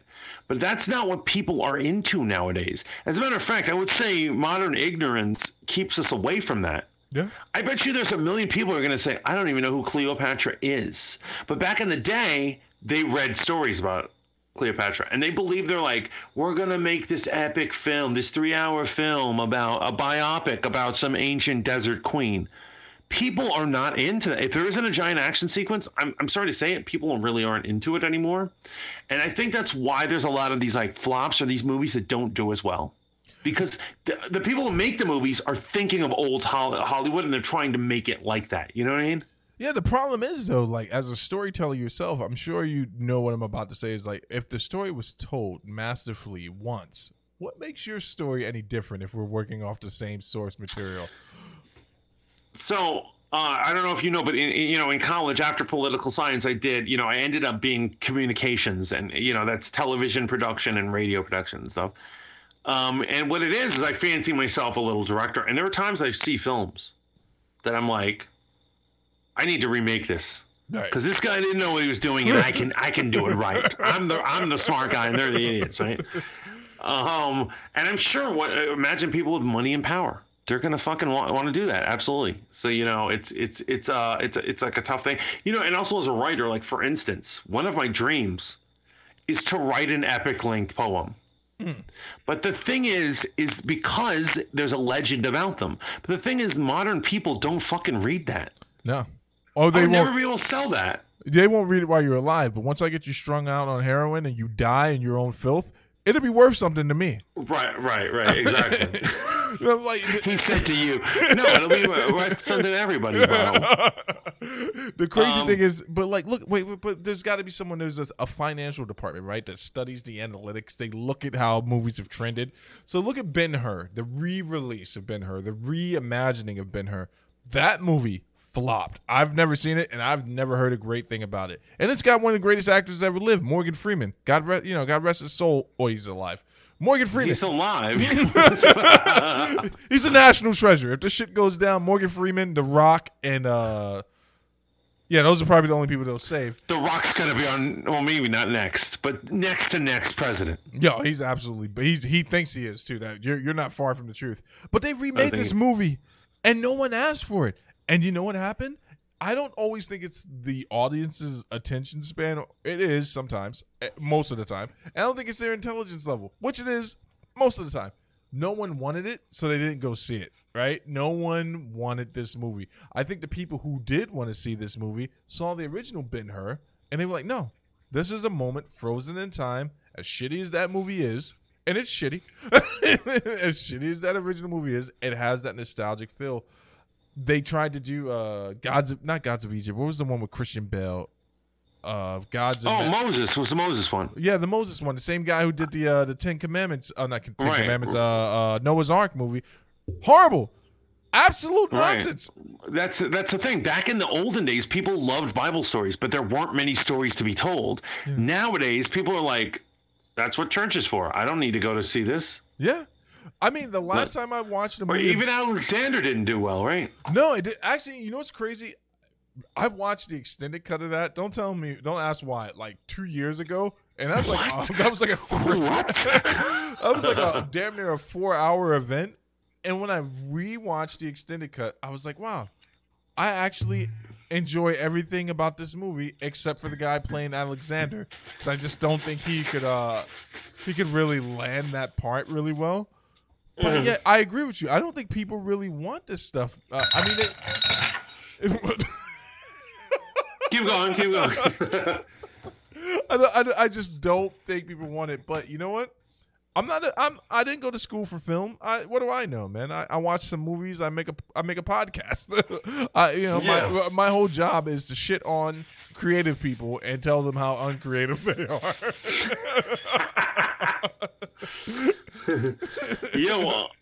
No, you're right. And so the genre is called swords and sandals. Yeah. These epics. And I just don't think there's a market for them, just like the way cowboys went away. They keep trying to bring cowboys back. It's not working. No one's liking cowboys. I did like Magnificent Seven with Denzel Washington, but in the same vein, I realized that there were probably more snobby people who did not enjoy that movie. But I thought it was okay. But basically what I'm saying is there was a time when like cowboys were like the superhero movies of their time. Like people, that was where they went for action and romance, and they were all about. They couldn't wait for the next one, and it died out. And I feel like Swords and Sandals, another one. But then again, as a director, there's this ego where you're like, I'm going to make this one happen. Patty Jenkins. So this is a very complicated matter, but Patty Jenkins is the female director who's brought in the most amount of money. Okay. Now, there is an argument to say because she did Wonder Woman, there is an argument that she didn't, and that it's the Wachowski siblings. But I do not buy into that. The Wachowski? Oh, the Matrix? You don't have to say details. But I'm saying the woman who brought in, the director who brought in the most as a woman is Patty Jenkins, period. Yeah. Is she attached to the Cleopatra? Yeah, she's doing Cleopatra, and I think that she just kind of has this ego, and she's like, and you're an artist, you're like, I want to do this crazy thing, right, because people have done it before. Just like I want to write the epic poem that no one's going to read. People read epic poems back in the day. They don't read 300-page poems anymore, But it would be cool to write one. Like, it's so romantic. I know. Except for it doesn't stay romantic forever, does it? Every epic poem I've ever read before turns dark. Really dark in the middle. All that's humans for you. Or we're happy 1 minute, but that's just for 1 minute. Give it an hour. 1 minute. Slitting our own wrists. Or cutting your ears off and sending it to a woman. Like, this is a good move. She's going to respond well to this. Screw this movie, man. And you know what? Here's why I screw this movie. Not because of Gal Gadot. Actually, I'm actually really happy for her and her career. Just think, there was a point where the Fast and Furious franchise might have been it for her, right? Like, that could have been her peak. And she did turn that around. Yeah, like, she turned it around really well. I'm not going to see this one with you, Roy. I can tell you in all honesty, but... So, wait. Go ahead. I got some possible good news. What's that? So, there was... Sony is possibly, sometimes they make movies that are like the same and they put them out at the same time, right? Like Deep Impact and Armageddon or whatever, like these things. So Sony has a competing one going on. And my theory is if they put because no one owns the rights to Cleopatra. No. It's a historical figure from, thousands of years ago. If they put out a fucking opposite one where Sony uses a dark-skinned actress, Sony could win that fight.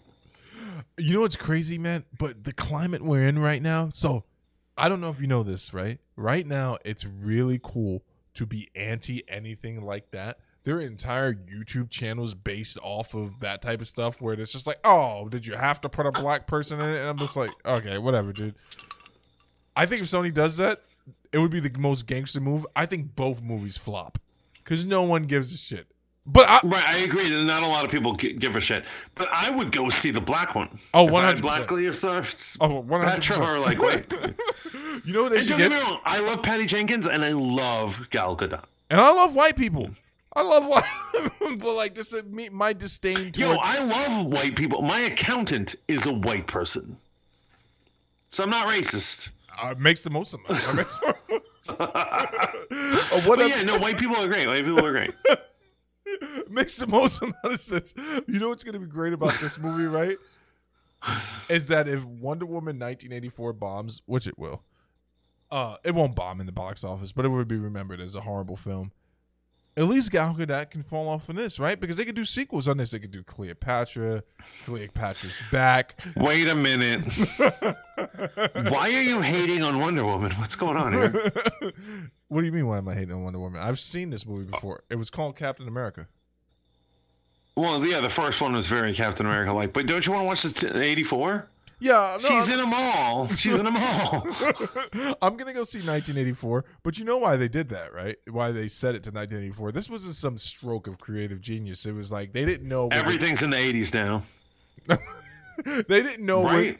they didn't know where the DCU franchise was going. How did we end up back here? Because I'll always find room to shit on DC. They didn't know where the DCU franchise was going. They're so we're just gonna separate ourselves a little bit more. I think it was a great move.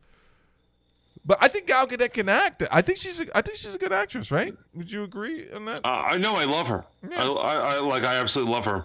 I just wish she didn't sign up for this. And like I said, I want her to get Bride of Frankenstein. I want her to do that. That would be a great movie. That would be great. I think you know what else I would really like to see her in. This is going to be really, really weird. If they actually did like a movie like Helen of Troy, boom. I feel like it's in the same category, isn't it? Like these ancient figures that, like, kids don't. It's so funny. When I was a kid, like everyone knew the Odyssey, and they knew, and they knew all this stuff.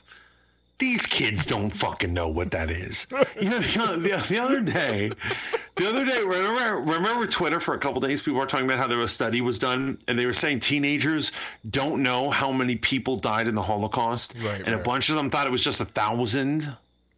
And they didn't realize that it was like millions. It's 11 million, right? So it's 6 million Jews and 5 million undesirables, including blacks, gypsies, and other and like mentally handicapped people. It's freaking horrible. But apparently the modern age kids don't know this. Yeah. Wait, hold on for a second. Don't just give the modern age kids slack. There are a lot of people who don't know about the undesirable part, right? They assume that the Holocaust was strictly Jews, and they were the bulk share, and that's horrible. I'm not taking it away, but there were other things going on there that people don't know about. Most kids are morons nowadays. No offense to anyone that's a kid that's watching this show right now. You shouldn't be able to see this because it's probably going to be restricted. Anyway, this shouldn't be on kids' too. Restrictions. But we don't let anyone just watch this brilliance. No. They wouldn't understand it. They're too stupid. No. But it's true. You're right. What you're saying. Young people are stupid. And they need some schooling. You know what I'm saying? Kamala Harris agrees with us. She also referred to young people as stupid. Look it up. This is the fact. It's on record. No. Yes, she did. No. Are you serious? It's college age people. Yes, it's on record. I mean, now I may vote for Biden. As if we're all not voting for Kamala. Come on. It's so crazy, man. To think about it, like to think about the movie that's going to be made about this era is going to be amazing. It's going to be absolutely amazing. You should write the screenplay about this. Write the screenplay within a screenplay. No one's ever done that before. Write a screenplay within a screenplay within a screenplay. Right? Are you following me? So your character is writing about another character who's writing about another character who's writing about another character. And you get to follow. No, but the third person is writing about was the first person. Exactly. Boom. And it was Joe Rogan all along. You ever see Adaptation? Yes. So in Adaptation, there are 2 examples of horrible movies because it's all about screenwriting. Yeah. And those 2 movies, ideas that he was making fun of that were stupid, ended up becoming movies. Oh, that was the one with Nicolas Cage, and he plays himself as twins. Yeah, right? he has twins, right? So, like, the twin brothers, like, I have this, his script is called The Three, and he's like, it's about this murderer who has multiple personalities disorder, and at the end, he turns out to be all the characters. Yeah. And I was like, that's Split. So another thing is that, like, the guy who's, like, pretentious, when he makes the wrong screenplay, he's like, the story should start at the formation of the Earth, and the Earth gets formed, and we see the lava period, and then we see the Cretaceous area, and we see dinosaurs evolve, and the evolution of Earth, and he keeps going on and on and on, because he doesn't, he's trying to avoid getting to the point, and then later on he realizes that's stupid. And Brad Pitt was in a movie called The Tree of Life, and it is exactly like that. It starts like that. Wait, Brad Pitt was in that? I thought that was Hugh Jackman. No, that's The Fountain. Where he's guarding a tree. In space. Brad Pitt is in this hyper pretentious garbage ass movie where he's like a suburban dad who hates his family and nothing is said or done in it. And it has that going on where it starts with a dinosaur. It's so weird. It's garbage. Dude, it's so crazy, man, to think that every actor gets roped into one of those movies. Have you ever heard Brad Pitt's reasoning for doing Troy? Before he was like, I needed it on my resume. He's like, I needed it on my resume. He was like, I needed to make the big action flick. And I was like, that's interesting. So why did you need to make the movie about the tree? Well, no, because that one was nominated for an Oscar. Was it? Yeah. The Tree of Life. And, like, it's just a pretentious piece of shit. And, like, You know what I'm looking forward to with this show, Roy? We're going to get to do Oscar watch parties with each other when we can finally tell America what we really think about the Oscars. And Yo, honestly, here's what it is. We're going to wear tuxes. We're going to wear tuxes. And we are going to have a freaking watch-along party. It's horrible. And people are going to watch us judge these people. It's going to be great. I'm going to be honest with you about topic 3, man. So I feel like a bit of a nerd thinking about this topic and talking aloud about it, the fan adaptation, because we're going from the Brad Pitt tree thing, right? And now we're talking about fan adaptation. But just hear me out for a second, man. I'm listening. I'm focused in on you, bro. So I wanted to talk about fan adaptation. I wanted to talk about fan adaptation because I have a short attention span now. I'm everything you hate. And a consumer and a media consumer. YouTube has ruined me in that way. You have as a writer, I fucking hate that. Yeah, you have exactly. People are like, stop being poetic, just cut to the chase. Get to the sex scene. You have 15 minutes to rope me in, right? Before I watch your show for 7 seasons to find out that it was really Hodor holding the door. You got 15 minutes to rope me in with a good incest scene or something like that. But here's the thing, right? That's Game of Thrones. It got me. But it's basically, I was on YouTube one day and I was just kind of going through my feed, and then I saw something pop up for a Darth Maul fan adaptation that I'd never seen before, and it was really good. I've seen a lot of Star Wars fan adaptations, and most of them are shit. Right, it's just a bunch of martial artists running around in cloaks and stuff like that, and their buddies got a 3mm camera and filming it. This one's actually cool because it takes place with Darth Maul kind of in a room where he's just observing the goings-ons of the universe, right? Because in Star Wars, there's no distance that no message can't be beamed, right? You can see stuff across galaxies, right? And he's just kind of watching stuff, and you hear Palpatine's voice talking to him about, what the Jedi are and blah, blah, blah, blah. And some Jedi happen, of course, to show up to this world, and this is Darth Maul's final test. And you know how they have that arc with the Sith where you have to do something really heinous to become a Sith, to really join, your hazing shit. Or you got to eat a few babies, kick a few dogs. And I watched it, man. It just dawned on me while I was watching this whole thing. Even though this is pretty bad too, it was actually pretty good, right? The costumes are decent. The transition between shots are pretty decent. And I was like, man, there are a lot of great things on the internet about fan adaptation. But this is why I really threw this on there. It wasn't about Star Wars. Fuck George Lucas. It was about probably the greatest fan adaptation movie ever made. Do you remember the Batman versus Predator versus Alien fan adaptation? I do. I totally do. And I actually think I watched it in your basement. Yes. And another one we saw, I could have sworn there was a Predator versus Alien versus Wolverine one. Oh, there was a Predator versus Wolverine one. Yeah, and he's in costume. He's in costume. He's walking through the mud in the jungle. Yes. Oh, yeah. Some of these are well done, man. Some of these are super well done. Are there any that have ever caught your eye? Like, is there one that ever like? So the thing that blows my mind, and I'm sorry, I'm such a Star Wars geek. I watch it maybe every 2 weeks. Like, I just have to watch it, and it's not like it's just a fight. Okay. But it's Star Wars, a little studio, special effects studio, CS38, does an Obi-Wan Kenobi versus Vader when they're old. It's amazing. Because if you notice, it's so weird. Lucas redid Star Wars. He did this thing, and he kept that garbagey fight between them. It doesn't make any sense. It's like two old men be like, It's so obnoxious, and these guys have it, and you think it's going to go the same way, and they pull out the fight, and they're going nuts. Yeah, that's beautiful. Yeah, and they're just cutting everything. The special effects are really good. And to be honest, like I know people will think I'm evil for saying this. I think they should cut that into the movie.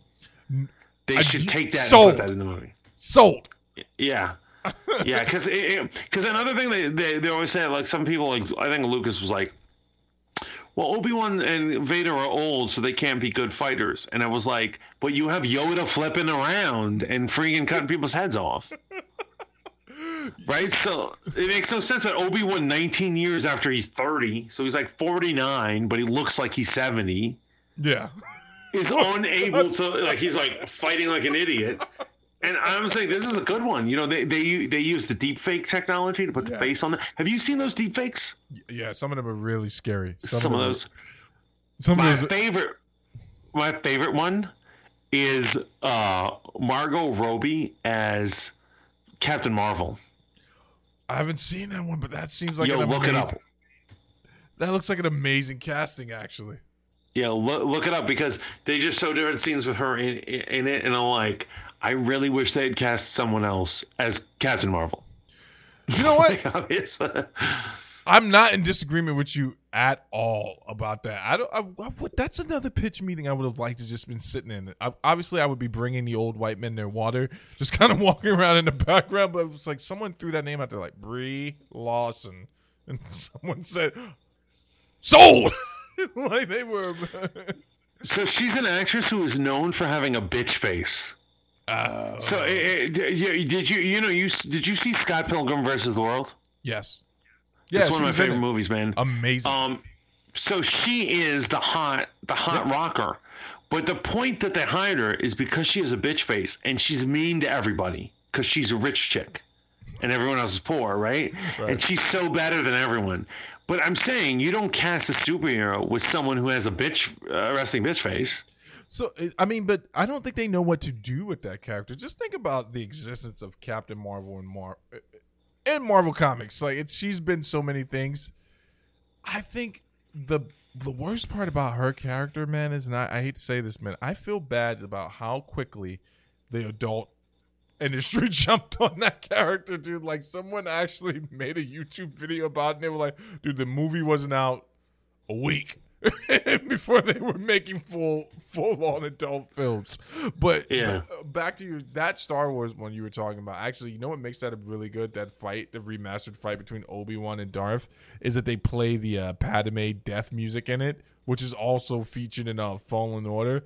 And that is quite possibly, one of the best fan adaptations I've ever seen. They do all this stuff that obviously Lucas couldn't have done at the time. Like, for instance, when after Obi-Wan dies, Vader goes and he goes to he uses the Force to take his blade.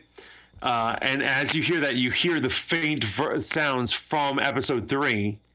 Where he says, "Anakin, you were the chosen one." Yeah. You know what I'm saying? And you're like, "Oh wow, it's so good! It's so good." I mean, that's such a better way to do it. And that is something that I know a lot of people are going to be mad at me for saying. I'm sorry, but I got to say it. There's not much emotional depth in the original Star Wars movies, and that makes sense for their time. Like, some of these actors had never been seen before, and they didn't. You know what I'm trying to say. I know what you're saying, and here's the reason why I'm a fan of the sequels and everyone hates the sequels. People act as if they're so critical of the sequels, and they're like, they act like it's Shakespeare. No. And I'm like, the original Star Wars, the original 3 were garbage. They were cheesy movies. Yeah. Like, he's just like, they're one step away from being Krull. Yes, exactly. He's like, Uncle Owen, I wanted to go to Tosche Station to pick up some power converters. That is not poetic. But nowadays, trolls would say that's garbage. Yeah. But at the time, it was just cheesy 70s movie making. Yeah. Honestly, man, I think that some of the best stuff I've seen from Star Wars has come peripheral to, like, the main story. Like, I am the minority here. I'm almost sure of it. I really enjoyed Rogue One.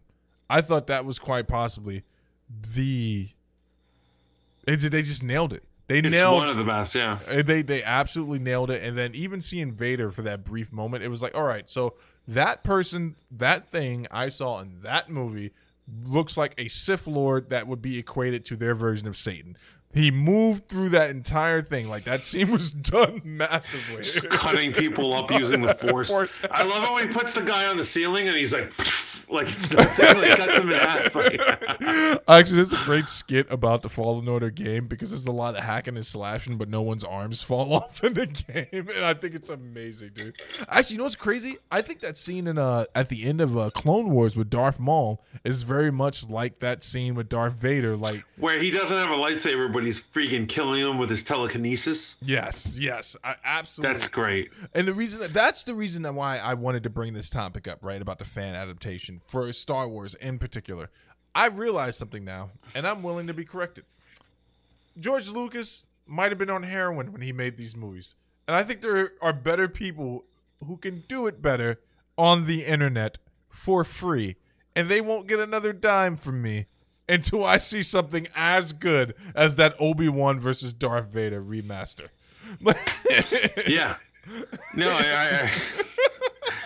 I agree. So basically, it is my dream. Right. It is my dream to take a bunch of like digital artists or whatever, guys who do deep fakes, and fix movies that have problems with them.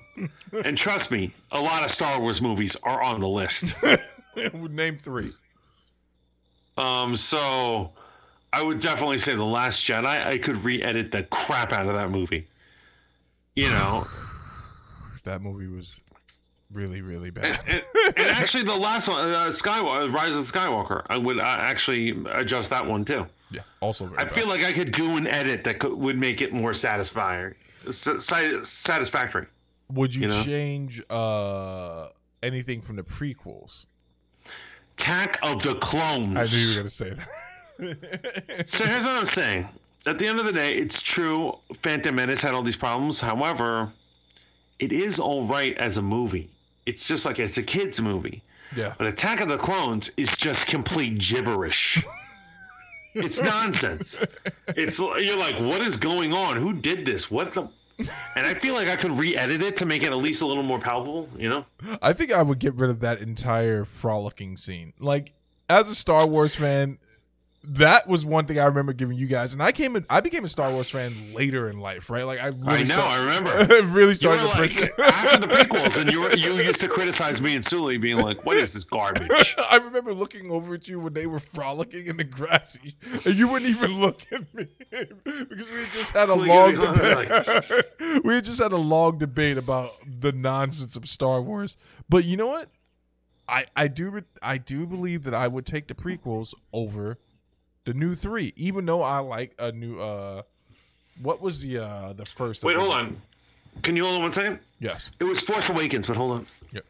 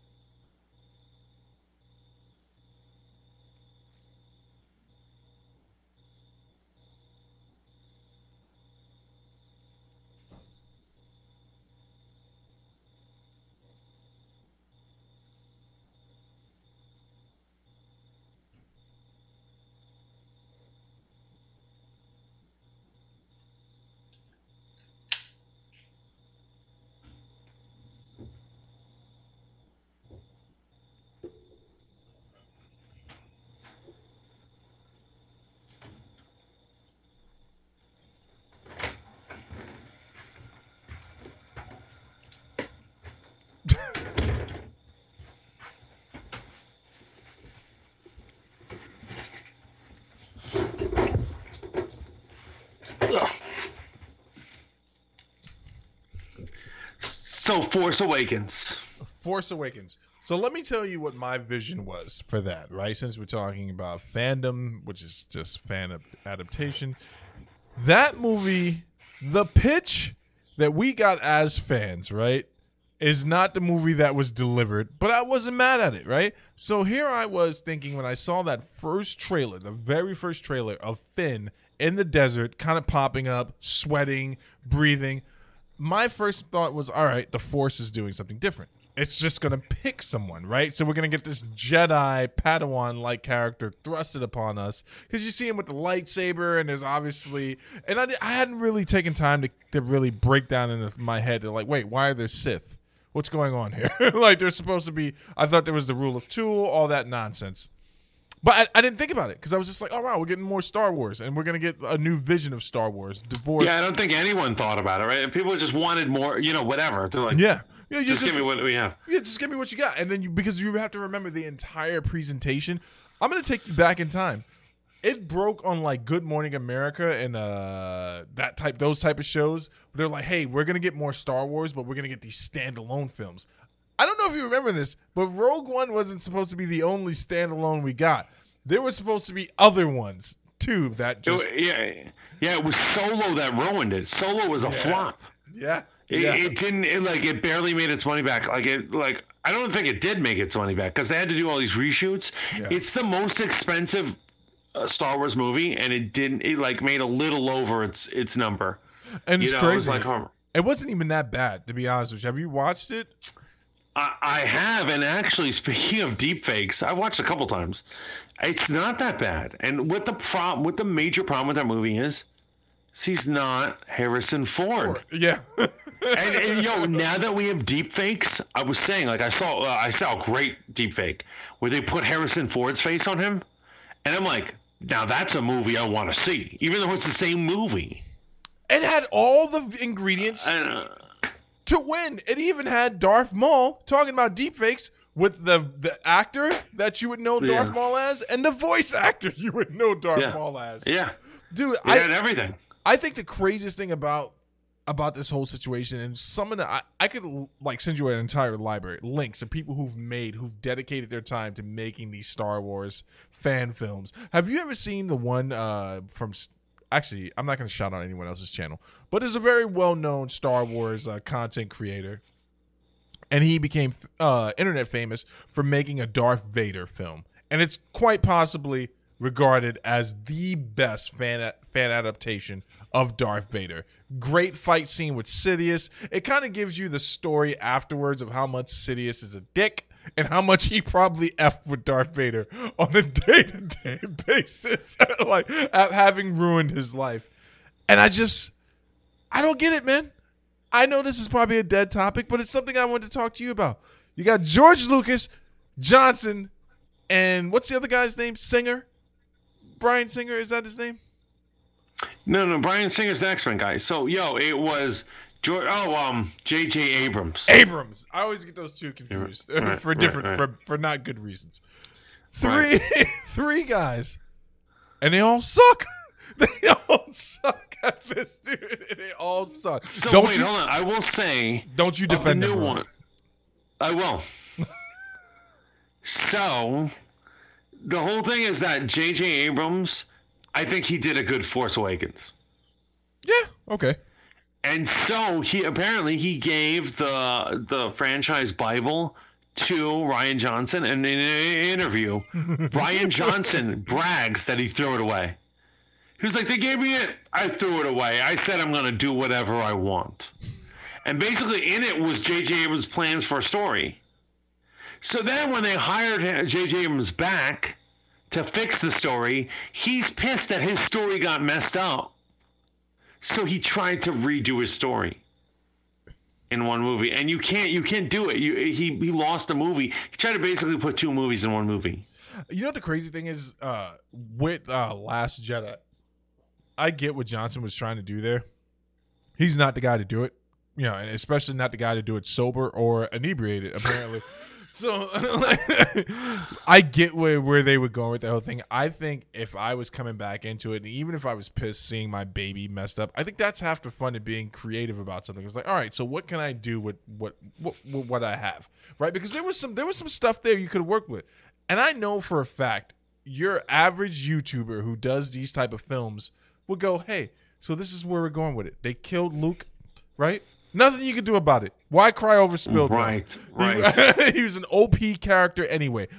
It's no worse than what they did to him in the expanded universe. Have you ever read it? Right. You're right. That's a good point because, like, for instance, in Rise of Skywalker, they have her go back to the planet and, like, he's there and he's a ghost, but he can touch and feel and use the Force and he's doing all this shit. And I'm like, what is going on? Should he be dead? You shouldn't be able to raise an X-Wing if you're dead. Well, That's what dying is. Yoda burned a tree down. I was like, this is like... It was so stupid, man. It was so stupid. So, no, I agree with you. Once they're dead, they should be dead. Move on. You're right. No, even though it sucks that, like, people are like, we don't have Luke anymore. They could still salvage that and have fun and make the characters just do cool things. Don't waste time on talking about their ghost. Yeah.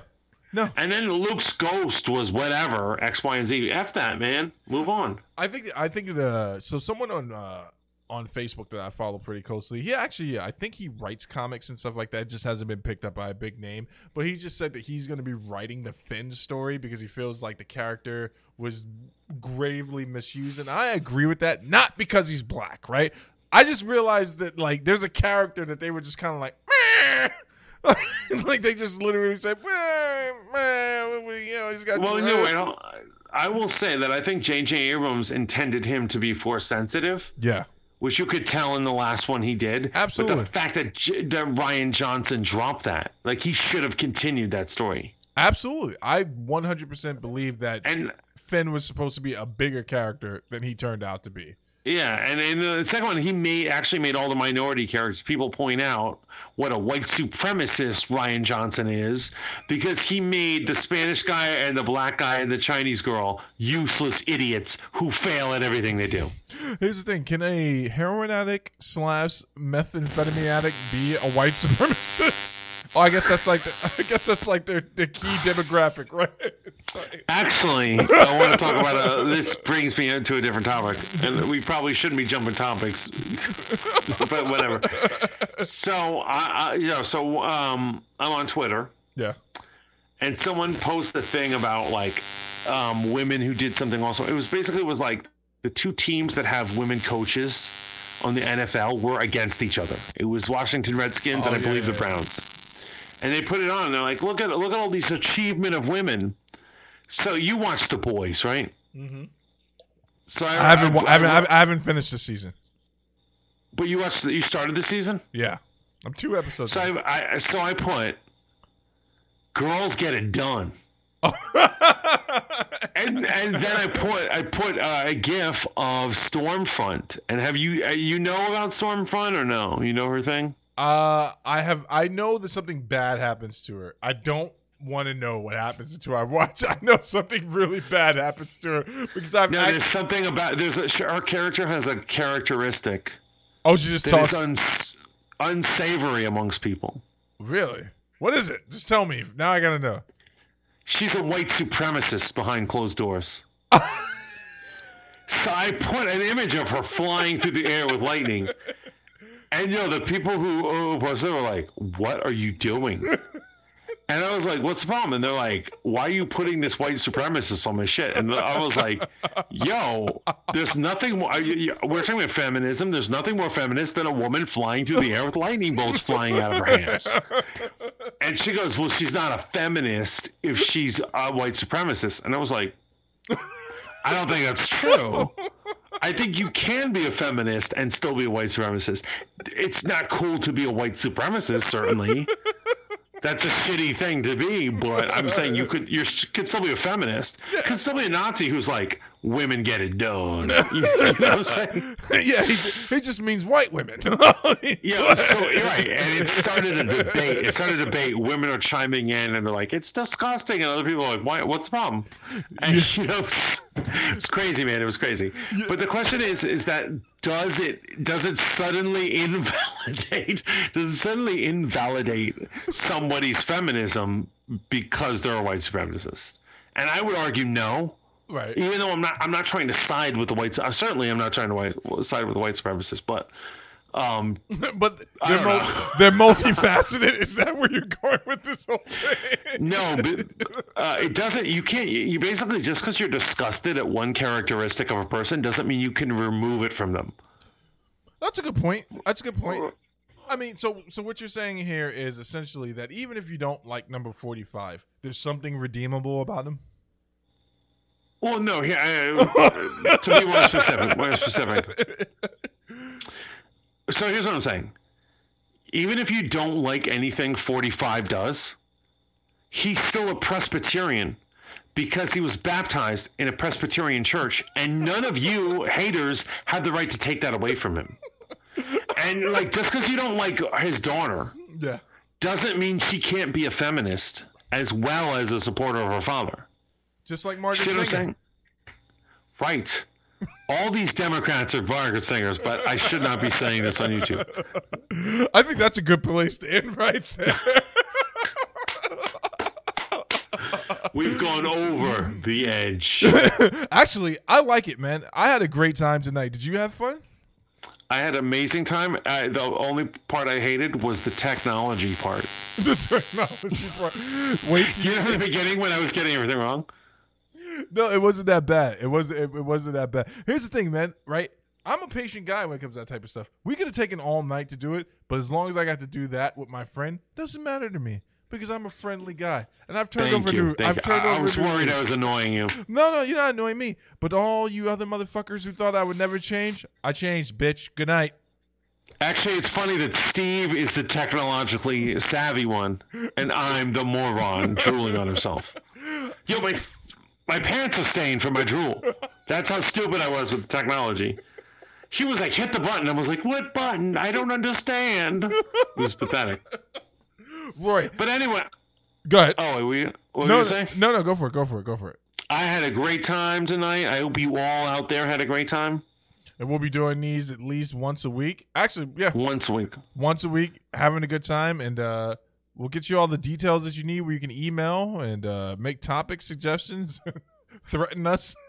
I would prefer that you do that to Roy's personal email. And if you have good stuff to say, send it to the email that I'll provide. Down in the comments, comment on anything you want, particularly, can you be a white supremacist and a feminist at the same time? Please let me know in the comments. Oh, wait, can you be a black supremacist and be a feminist at the same time?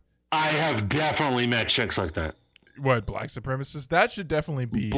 Black supremacists, but I've also met black supremacist feminists.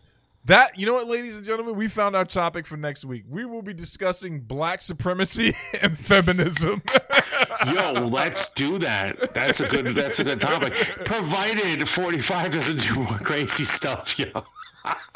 Because he keeps giving topics, man. We originally were going to talk about whether he really had COVID. We didn't even get to it. Yo, the crazy thing about it is I'm scared to even turn on that town hall thing, right? Like I said, they were talking crazy talk when my mom was watching it, and I was like, do I want to watch this? I'm scared.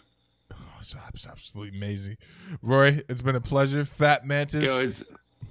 Yo, Steve, it has been real. I love that we're doing this. So remember to like, share, and subscribe. Remember to keep tuning in. 2, both Voice of the Fat Mantis, but also check us out on all other podcast availability for Fanboy Modeling School. Peace. One love.